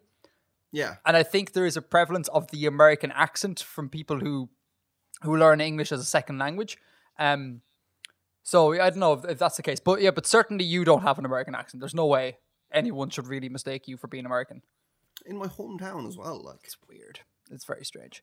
But yes, dear emailer, we all have our own accents, definitely, yeah. And this is the cool thing about Ireland. It's such a tiny place, but we have like off the top of my head, I think I could list about 7 or 8 different dialects or different accents. Yeah. Whereas, I mean, like there's at least 2 in Dublin. There are 2 very clearly different accents in one city, Dublin. in one not so large city, in one city divided by mostly geography, class to an extent as well. Yeah, we have one accent on the north side of the river in Dublin and an entirely different accent on the south side. There's obviously some variance and some spillover, but it predominantly goes like that. But and again, to put this in context for non-Irish people, that a city of 1 million-ish people, and you have 2 distinct accents, like it's just crazy. There's, I mean, you can figure out the difference between people from, like, Ulster accents speaking English can be quite different. Like, Belfast can be quite different to Donegal and Derry. Yeah, so that's, again, for the context for people who don't know Ireland, the northeast has a very different accent to the northwest of the island. They're both identifiably similar. Like, to my ear, they're both identifiably, like, they're related. Northern, they're Ulster accents, but there's a distinction between them as well. And then you've got like, there's loads of different accents. In the country. In fact, you know what I'm going to do? I'm going to link you to a video that goes through in a kind of fun way about maybe 5 or 6 of those accents. Non-Irish people, check it out, because I guarantee you at least one of them you're going to be completely baffled by. Because I don't think people expect, the Limerick accent, Bill. Like, I don't think people expect the Limerick accent to exist, because I don't think it's an accent that people are exposed to very often. There are a couple. Which is why the Rubber Bandits need to be way more famous. This is true. I'll link to some Rubber Bandit stuff as well. They're great. Just no context for anyone else. Just I'm going to put a Rubber Bandits video in there and be fine. But yeah, we all have our own little sub-accents. I will point out, though, that at least on my part, I do not talk like how I should. For my area, I kind of decidedly did not want to adopt that accent. And you don't talk like a German Arab. Yes, I do not talk like a German Arab. No, I don't talk like someone from the northwest of Ireland. I decided that that was not a good accent to have, and I made sure I didn't adopt it. You decided? Yeah, I was like, I'm not saying stop all the time. Like, I'm not doing that. If the word is stop, it will remain stop. I'm not going, stop. That's not English. Do they say hi up around your way at the end of sentences? Hi? Yeah, like, I don't know, it's a bit of a stereotype, and I never encountered it until the Hardy books. They put it, like, they do it in the Hardy books a lot, which is, a series that's set roughly up around Edgar's area, Edgar's home area. Roughly. And yeah, there's like it'll be like a kind of a meaningless interjection at the end of a sentence. Oh, really? Yeah, I mean a meaningless interjection at the end of the sentence. Hi. Oh no, we don't do that. No, Okay. at least I've never adopted that. I have to look out. Yeah, and like bigod, I never adopted the word bigod. Yeah. That's a silly word. Like, so I do not talk like the locals, and I'm kind of proud of that. I'm kind of proud that I've adopted a somewhat neutral Irish accent. But I've obviously haven't been able to eradicate such things as not pronouncing THs, because that's borderline impossible. I don't think I have a particularly like specifically Carlo accent, but I do have a bit more of one, like when I'm with some of my friends. Yeah, when I go home, exact same thing. Yeah. Couple of days at home, and I begin to adopt it, and I have to fight it off. But then when I go back here, I'm able to just it goes away. You do say the word "one" though, and it's very funny. One. I got two, relentlessly three. mocked over this when I was in college with Edgar, listeners. But it's like it's ONE, not WON. One. The integer between 0 and 2, I apparently pronounce as though it's written WAN. One. I do say Quare quite a lot though. Quare. Do you want to explain to people what Quare is? Spelt like square, but without the S. Am I right? Yeah.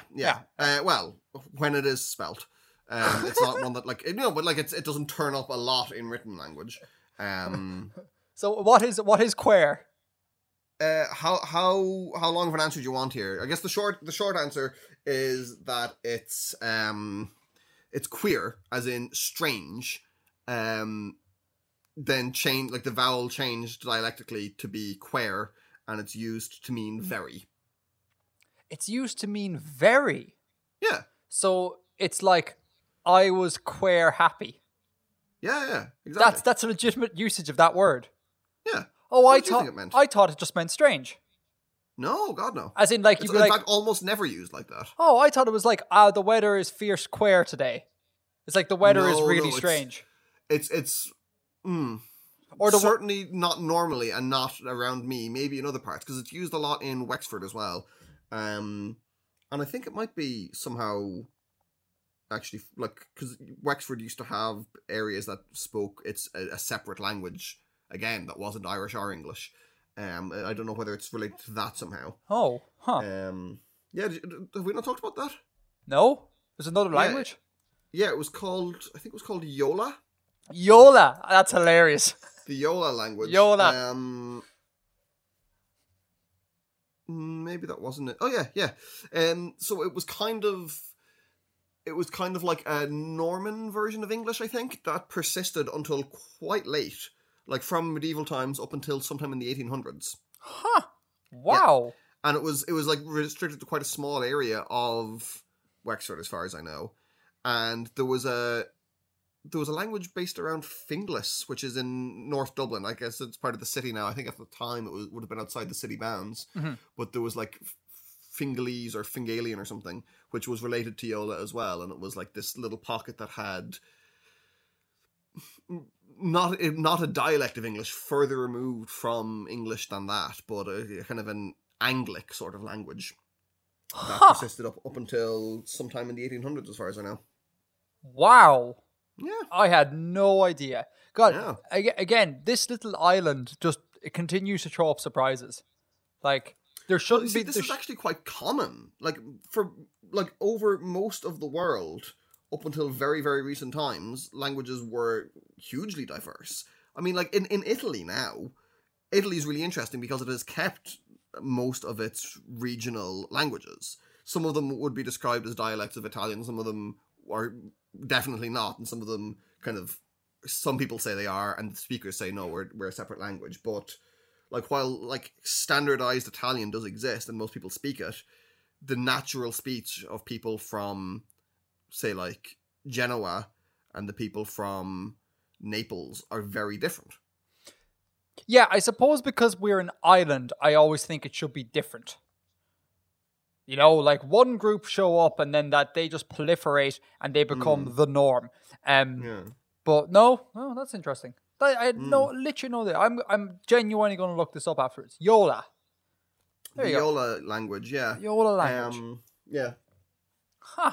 There you go. That was Quare interesting altogether. Exactly. Quare pure interesting. Quare pure interesting. Oh boy. Also, non-Irish listeners, it's worth Googling Irish isms. It's worth checking out those wonderful words that we use to describe things. I think we're very eloquent people. Like we love our language. We love coming up with a multitude of terms for even the most mundane thing in the world. And I fully endorse it. I think it's beautiful. I think it's great. And we're not going to do it here, but particularly when it comes to swearing. We're really good at swearing. And we have like way too many swear words than is necessary. And they're great. I love them. They get so creative sometimes. And like it's gone from a place where it's like you're trying to be mean to a person. It's basically what it is. It's a linguistic bout between two people. It's fantastic. Anyhow, moving on. What else is on the agenda? That's the emails taken care of. Hey! So now Music Corner is the next item I have here. Music Corner. How was Music Corner for you, Bill? I'm going to make a small confession, Edgar. Only a small one. I don't know that I listened to the right thing. So what? I looked up Tom Morello, The Night Watchman, on Spotify, and I listened to one of the albums, but it was not the album that was actually selected, and I'm extremely sorry to the listener who suggested Tom Morello. I will find the correct one, and I will listen to it, but unfortunately today is not that day. I will find it, and I will kill it. I have a very particular set of skills. Those skills do not extend to finding the correct album. But when I do find the correct album, I'll absolutely listen the hell out of it. Okay, so we were meant to listen to Tom Morello's The Night Watchman. Yes. I am... no, that's wrong. We're meant to listen to The Night Watchman, that's the name of Tom Morello's thing, and the album was One Man Revolution. Yes. I'm assuming, though, if you listen to any of his albums, I'm assuming you're going to get a fairly similar thing. I'm sure they'll be broadly similar, yeah. I don't think they're going to change much. Any thoughts on the album you listened to? You can tell that Tom Morello is in the... He's very much being in the tradition of people like Woody Guthrie. To a lesser extent, maybe like Bob Dylan and kind of protest music of the 1960s. There's something kind of Springsteenian about it as well. Yeah. I wasn't mad about it. The album I listened to had a cover of 16 Tons, which I think is an absolutely marvelous song. I really, really like 16 Tons. Who was it by originally? I don't know. But you know the song I mean? No. You load 16 tons, what do you get? Another day older and deeper in debt. No, I never heard that before. You've never heard that? Oh man, it's amazing. Never heard it before. It's basically a song about being a miner. Yeah, I figured how exploited they were. That like they worked and they just got deeper and deeper in debt because of how the mining companies set everything up to exploit them. It's a really good song. I like it a lot. And I quite enjoyed the cover of that, but that's because I think it's quite a strong song. I'm not sure I have the right musical context to appreciate this kind of American sort of populist folk stuff. I feel like this is a comment that's going to come up an awful lot, where it's like we don't quite understand the context of this thing. I think I've said that twice for albums. Yeah, which, I mean, it's good. It's a lesson in our own kind of ignorance, and to combat our potential hubris. I find a lot of it musically kind of uninteresting. Like, there's not a lot musically happening. Yes. Or that it's quite, like, I mean, a lot of the stuff I just think is really cheesy. Like, it also had a cover of "This land is your land, this land is my land." Yeah. And you know, I appreciate the thing behind that. You know, that was a Woody Guthrie song, and it was about like solidarity and stuff. And like, Woody Guthrie's a cool dude, like a really cool dude, really interesting person, interesting story. I just don't really like his music all that much, which is a shame. Yeah. So I think it needs a bit more. Like, as I said, it was kind of something kind of Springsteenian about it, but I don't really get Springsteen all that much either. Yeah, nor do I. I'm on a similar. No, actually, no. I'm more against this than you are. I just didn't like it. I didn't like. I like maybe because I went from Morello the visionary to Morello the guy playing guitar, and that kind of bugged me. Like, it was just. Yeah, the music was, it was just like, it was one dimensional. It was like, there's a guitar and a guy singing. And I get that has an appeal. Like, it's like stripped back to basics, raw, that sort of thing. But it does lead to, I think, rather bland music. And I don't like political music. Really? I'm not a sort of grab your guitar, get out in the street, everyone chant in solidarity, like that sort of thing. I'm more of a person who, if I want to have political change, I will vote quietly. I'm not like I don't get roused by it. Like, so many on the Night Watchman, there's a lot of songs where it's like, I can't remember the exact one, but there's one where he basically calls out various disadvantaged groups in such a way that every time a member of that group heard it, they would get enthused, you know what I mean? And you could build up, and it all builds up in a crescendo, and everyone's meant to be like, yeah, change at the end. I just don't engage with that at all. I can't, and there's nothing like interesting in that for me, really. I totally get why people love political stuff like this, and if that's your prerogative, go for it. Like, that's brilliant.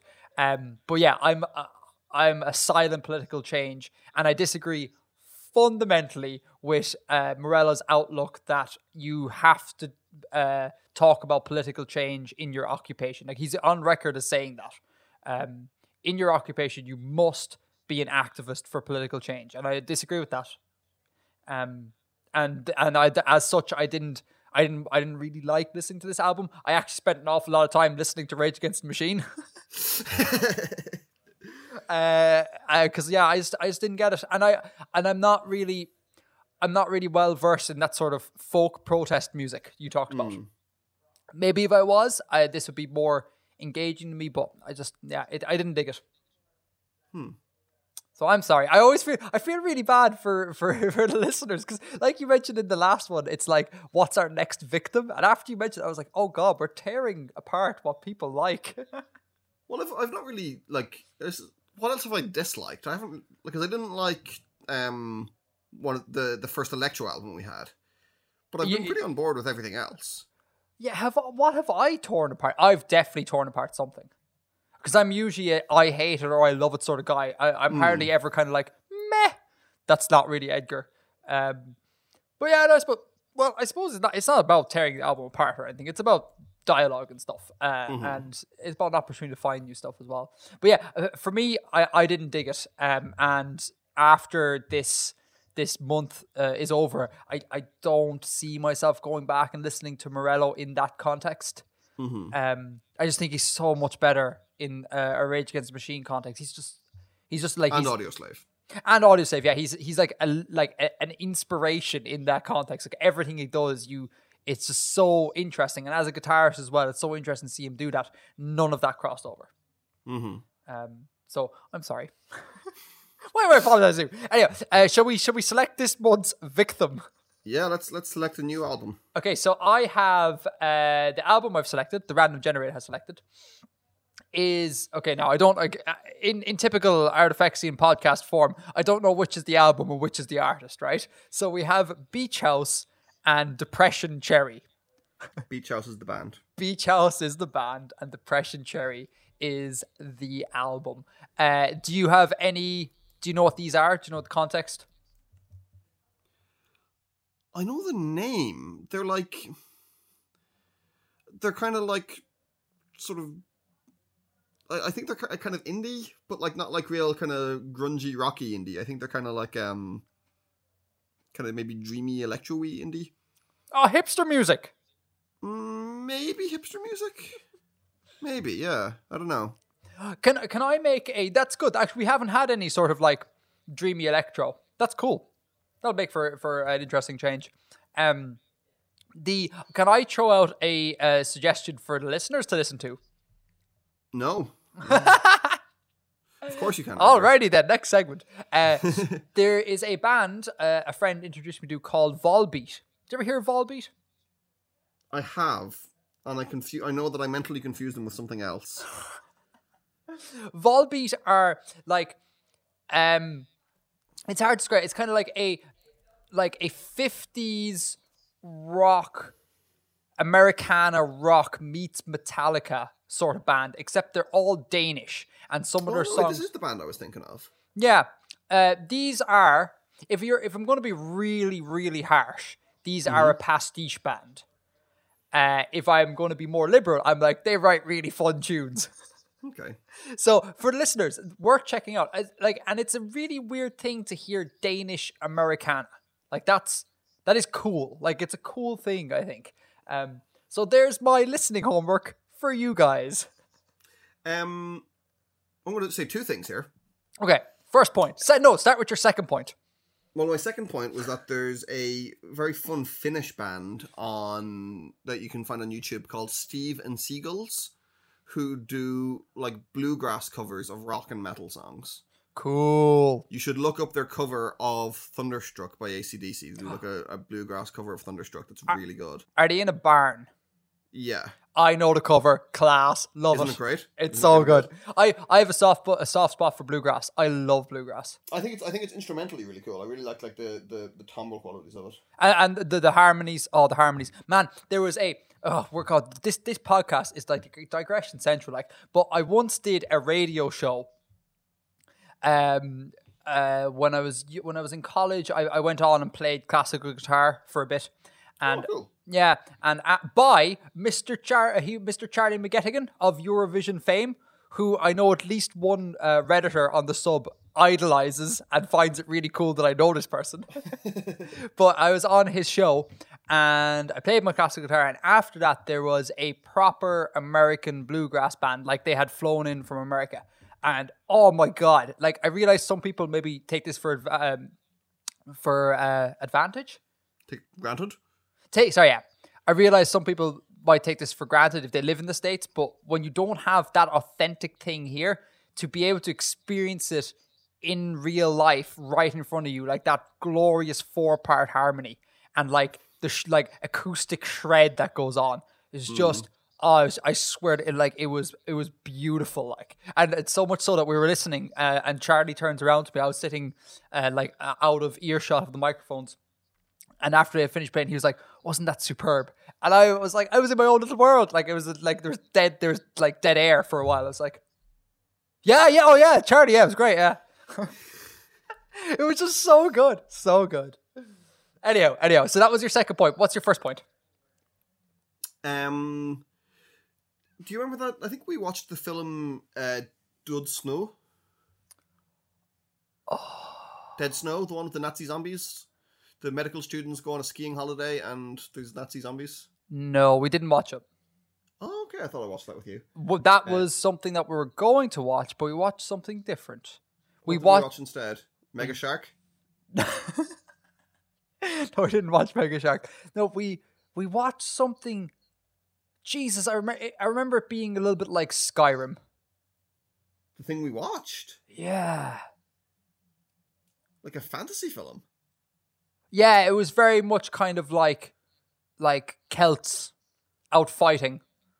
And 13th Warrior. could be. That sounds familiar. That was the one with Antonio Banderas Yes. as an Arab diplomat Yes. who gets sent away to the Vikings. Yes, that is the one. That was cool. That's such a stupid, great film. So yeah, I thought we watched Dead Snow when we lived together. we we might have. Bill, that happened more than a week ago. I find it hard to remember these things. Okay, well anyway, Dead Snow, it's a very fun film. I've given you the rundown already, but at the start of it, the music is it's a Norwegian film, so still in the kind of Northern Europe, Scandinavia area. The music is at the opening sequence is Norwegian country music, and I mean I'm not by no means a sophisticated listener of country music, but it sounds pretty authentic to me. Like it's a good pastiche of American country, and it's sung in Norwegian. Cool. Yeah, Really cool. that's quite fun. So I think they're actually they're quite good. Scandinavians to be quite good at adopting those styles and carrying them off quite well. We said it last time. Well, I said it last time. Scandinavia, they're just good at everything. Yeah. There's hardly anything they do badly. It's just brilliant. Like Tropical beaches. yes. So Beach House, Depression Cherry shall be next month's victim. Cool. Awesome sauce. Cool. So what's left? Oh God, we've 2 hours. 2 hours every time. Every time. Yeah, so what's next on the agenda? So what we have next is the World Building Challenge / Flag Corner. Okay, so last time we asked people about what podcast episodes they enjoyed the most, and the feedback seemed to have been the ones that contain the most world building. Shock horror. Who'd have thunk? Who would have thunk it, eh? So in an effort to like we always talk about books and stuff, I think, but in an effort to bring back actual we are building a thing, I want to do sort of like a week, like a monthly challenge thing, Bill, with you, if that's okay. That sounds good. What would it entail? Whereby either we or the listeners set a task for us to do during the month, and we do it, and we talk about our creation the next month, within reason. Like if we open up this to the listeners, be kind. Yeah. Write a 36 entry novel series. Yeah, like that can't happen. Or like in high old Germanic. but something small, doable that I think that people will be interested in and could take some value from. I think that's a good thing to do. So I was thinking I had two options for this month. To do a bit of cartography, and namely city maps or town maps, because we've been talking about cities and towns quite a bit. So maybe it might be cool for us to design a map to that effect. That's the first option. And the second option, because we haven't done flag corner in a while, is to design a flag. So city map or a flag. And the catch would be that they should be related to Handwavia and Dagger. So there is like a ongoing context to these things. Okay. Does that make sense? That does make sense. Does that sound like a good idea? Does sound like a good idea. Oh, good. I'm not cutting this section. That's fantastic. So what are you thinking? Map or flag? I actually have been working a little bit on a map and a kind of a description of a town, but that's actually related to my other project, not Handwavia. But the wheels are spinning, and I think I might make a Handwavia settlement. Yeah? Yeah. On which of your planets? Because you have a whole host of planets. On Handwavia itself. On Handwavia itself. Cool. Because we need a place for all those ex-soldiers to go. Well, I'm not doing that. I'm my own personal version of Handwavia is separate to the crossover. But listeners are free to play with it as they wish. Hang on, is the crossover a listener thing, and we're just constructing our own little things, or what's going on? Like, in what universe does the crossover exist? Yes. I don't think. Could you hear me? Did it cut out there? No, I heard you. I just don't really have an answer for that. Yes. No, never mind. I'll cut that.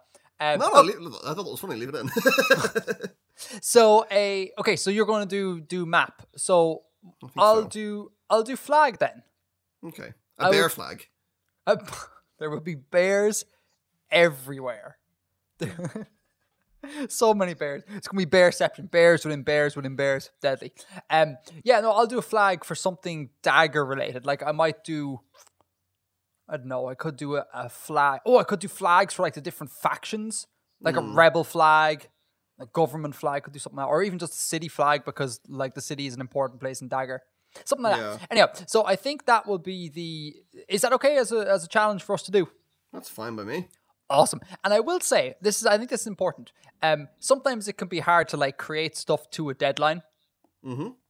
I think the unwritten assumption should be that we are totally allowed to not create something as well. Okay. And then like you can talk about why it didn't happen. Because I think that's an interesting thing to talk about as well. Like why is it that like when I attempted to do a city map, it just wouldn't work for me? Because in the discussing of why it failed, that could help someone out.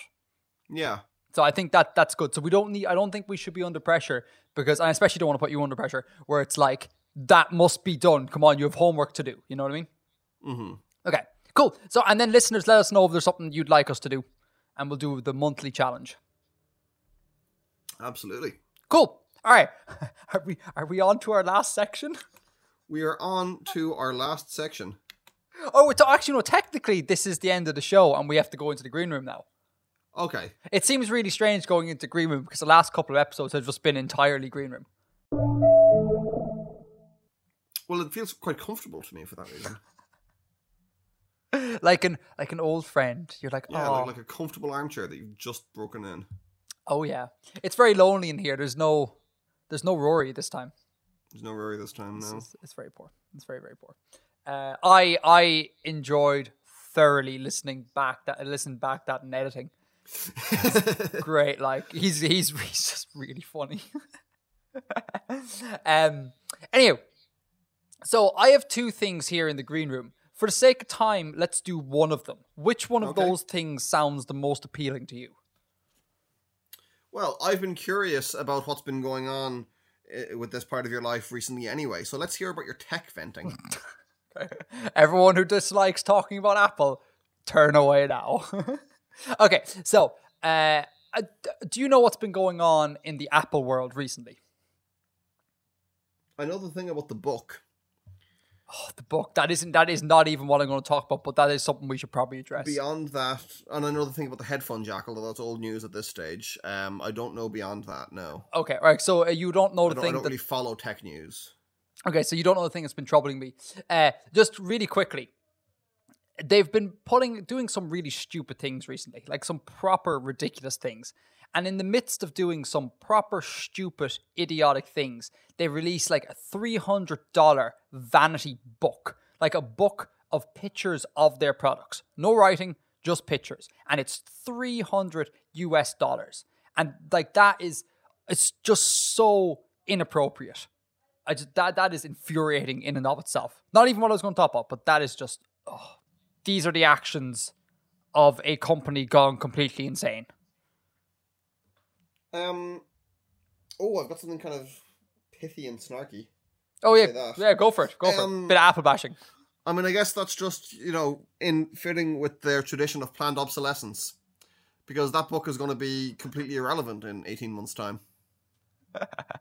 Nice. As an Apple user, I appreciate that. And I know it's unfair to single Apple out because a lot of companies do that, but that's what were they thinking? That's ridiculous.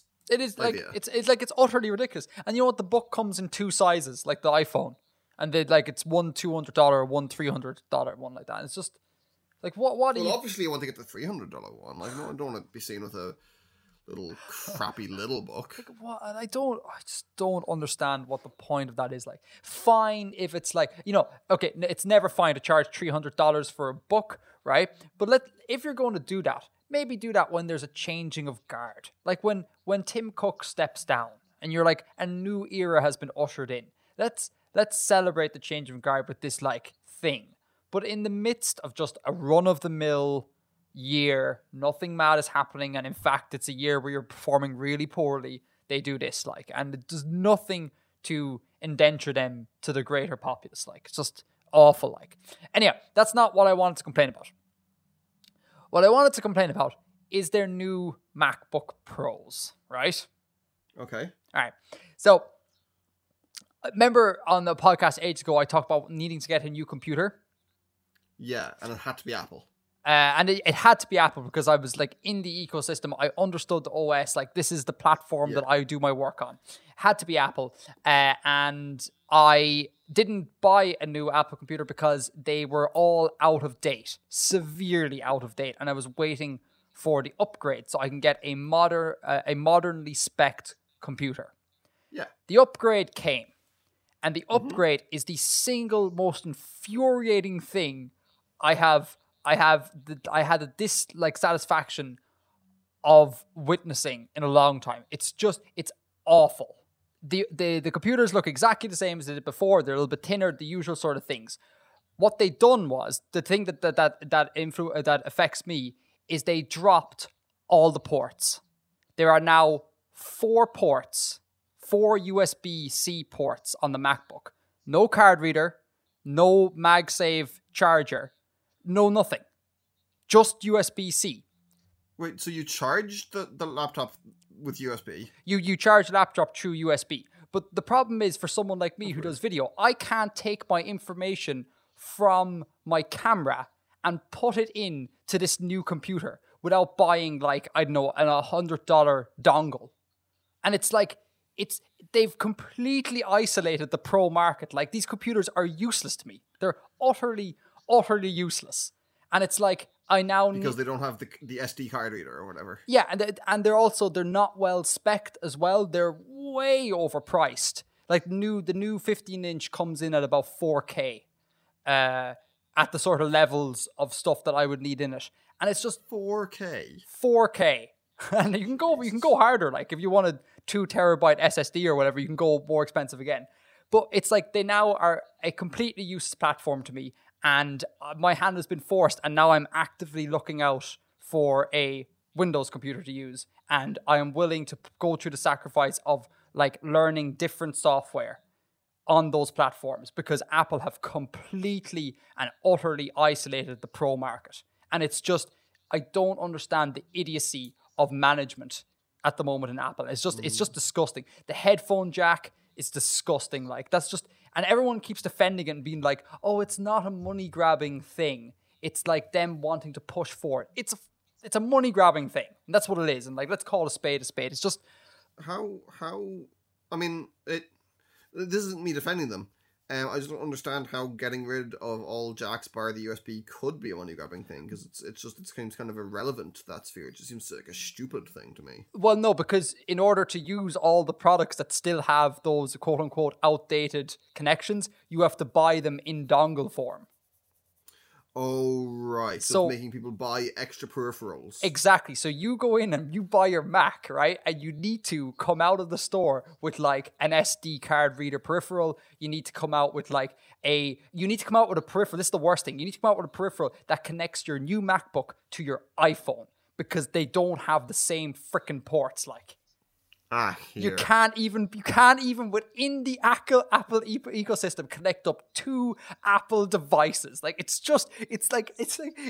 almost like a YouTube level of neglect. Like, YouTube are famously bad at doing anything on the platform. Like, their upgrades are largely useless. They always do stuff, and every creator on the platform are like, why on earth would that seem like a logical thing to do?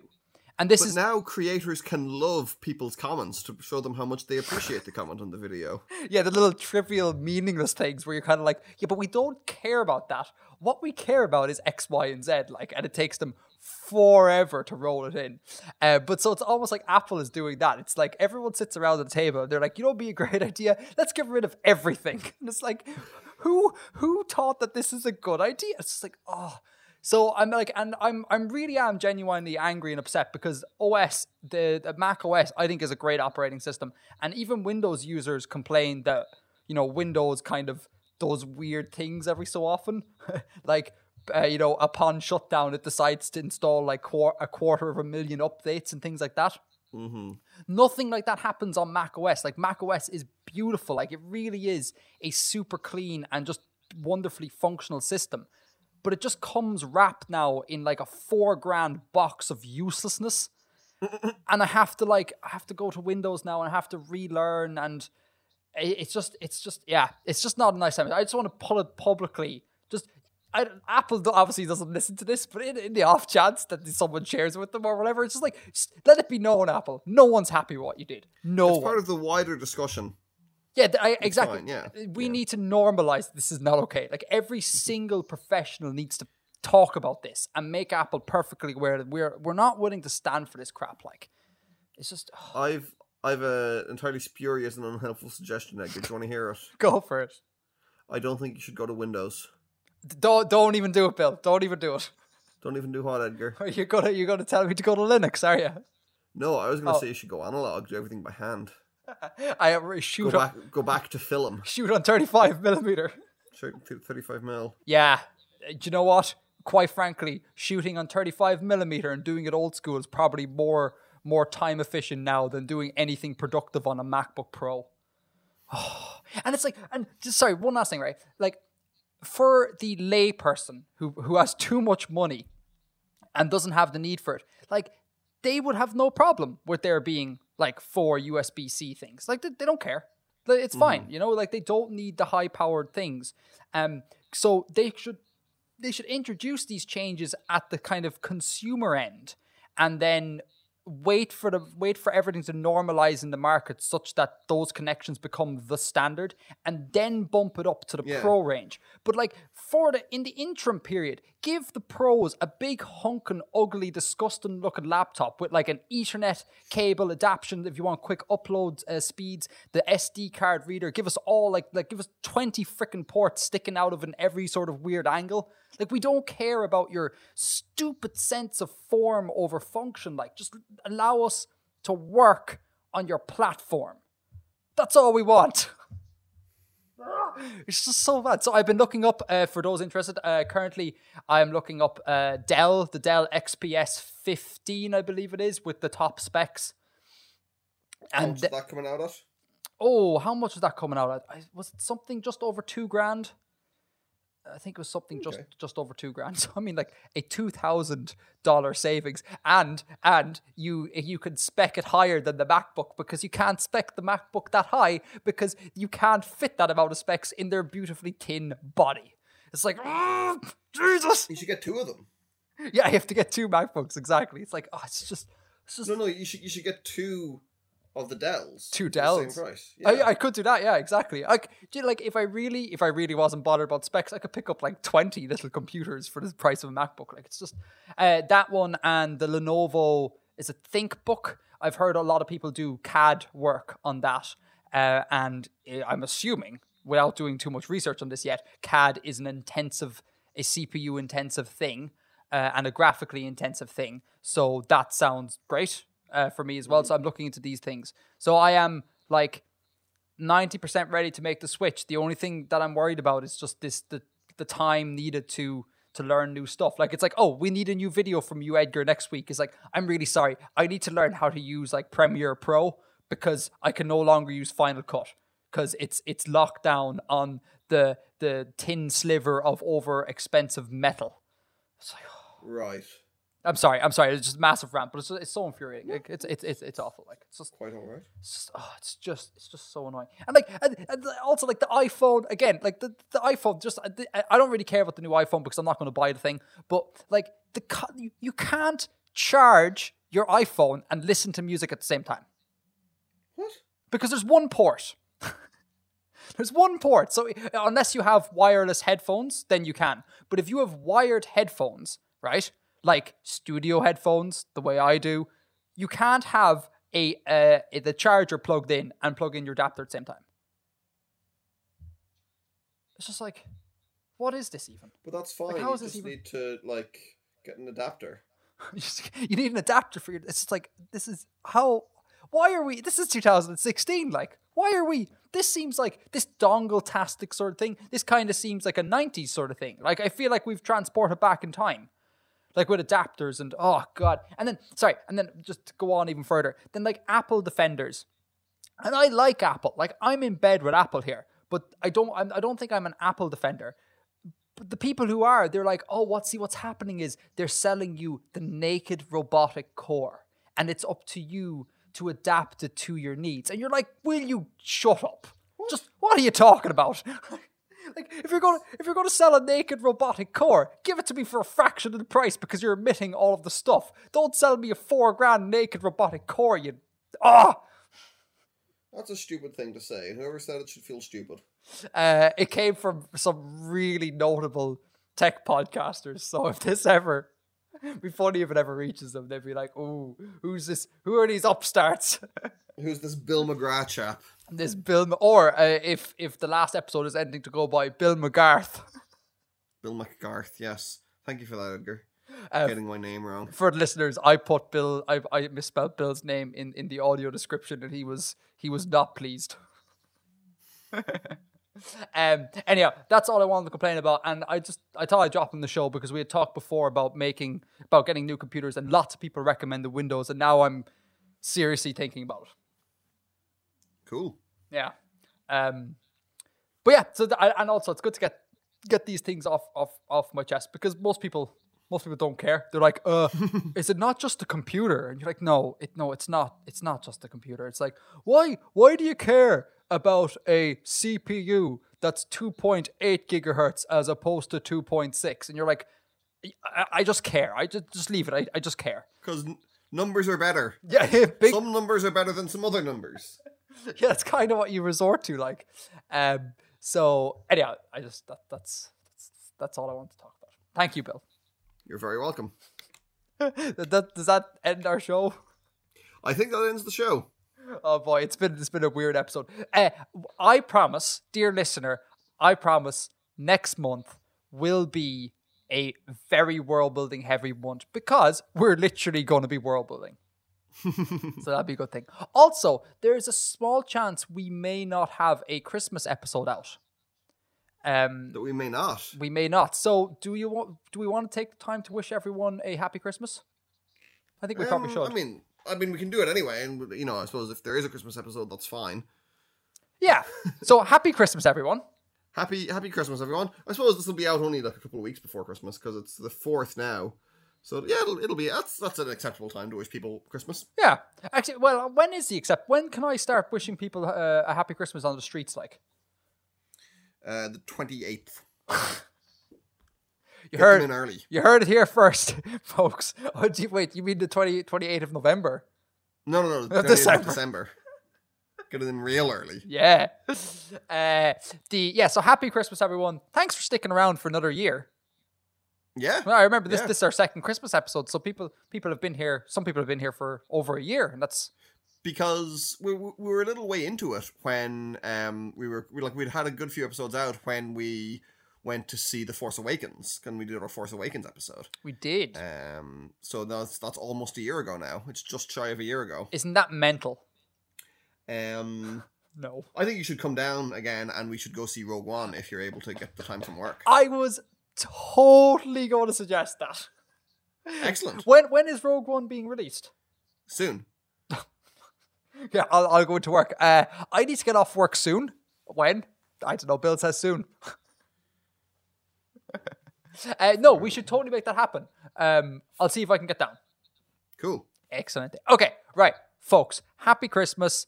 I will see yous likely on the other side of Christmas. So have a great one. Happy New Year. All the other jazz. And Bill, same to you if I don't talk to you. And same to you, Edgar. Do you want to do the Edgar out? 1. Edgar out. Oh, don't do the countdown. 1, 2, 3. Edgar out. out.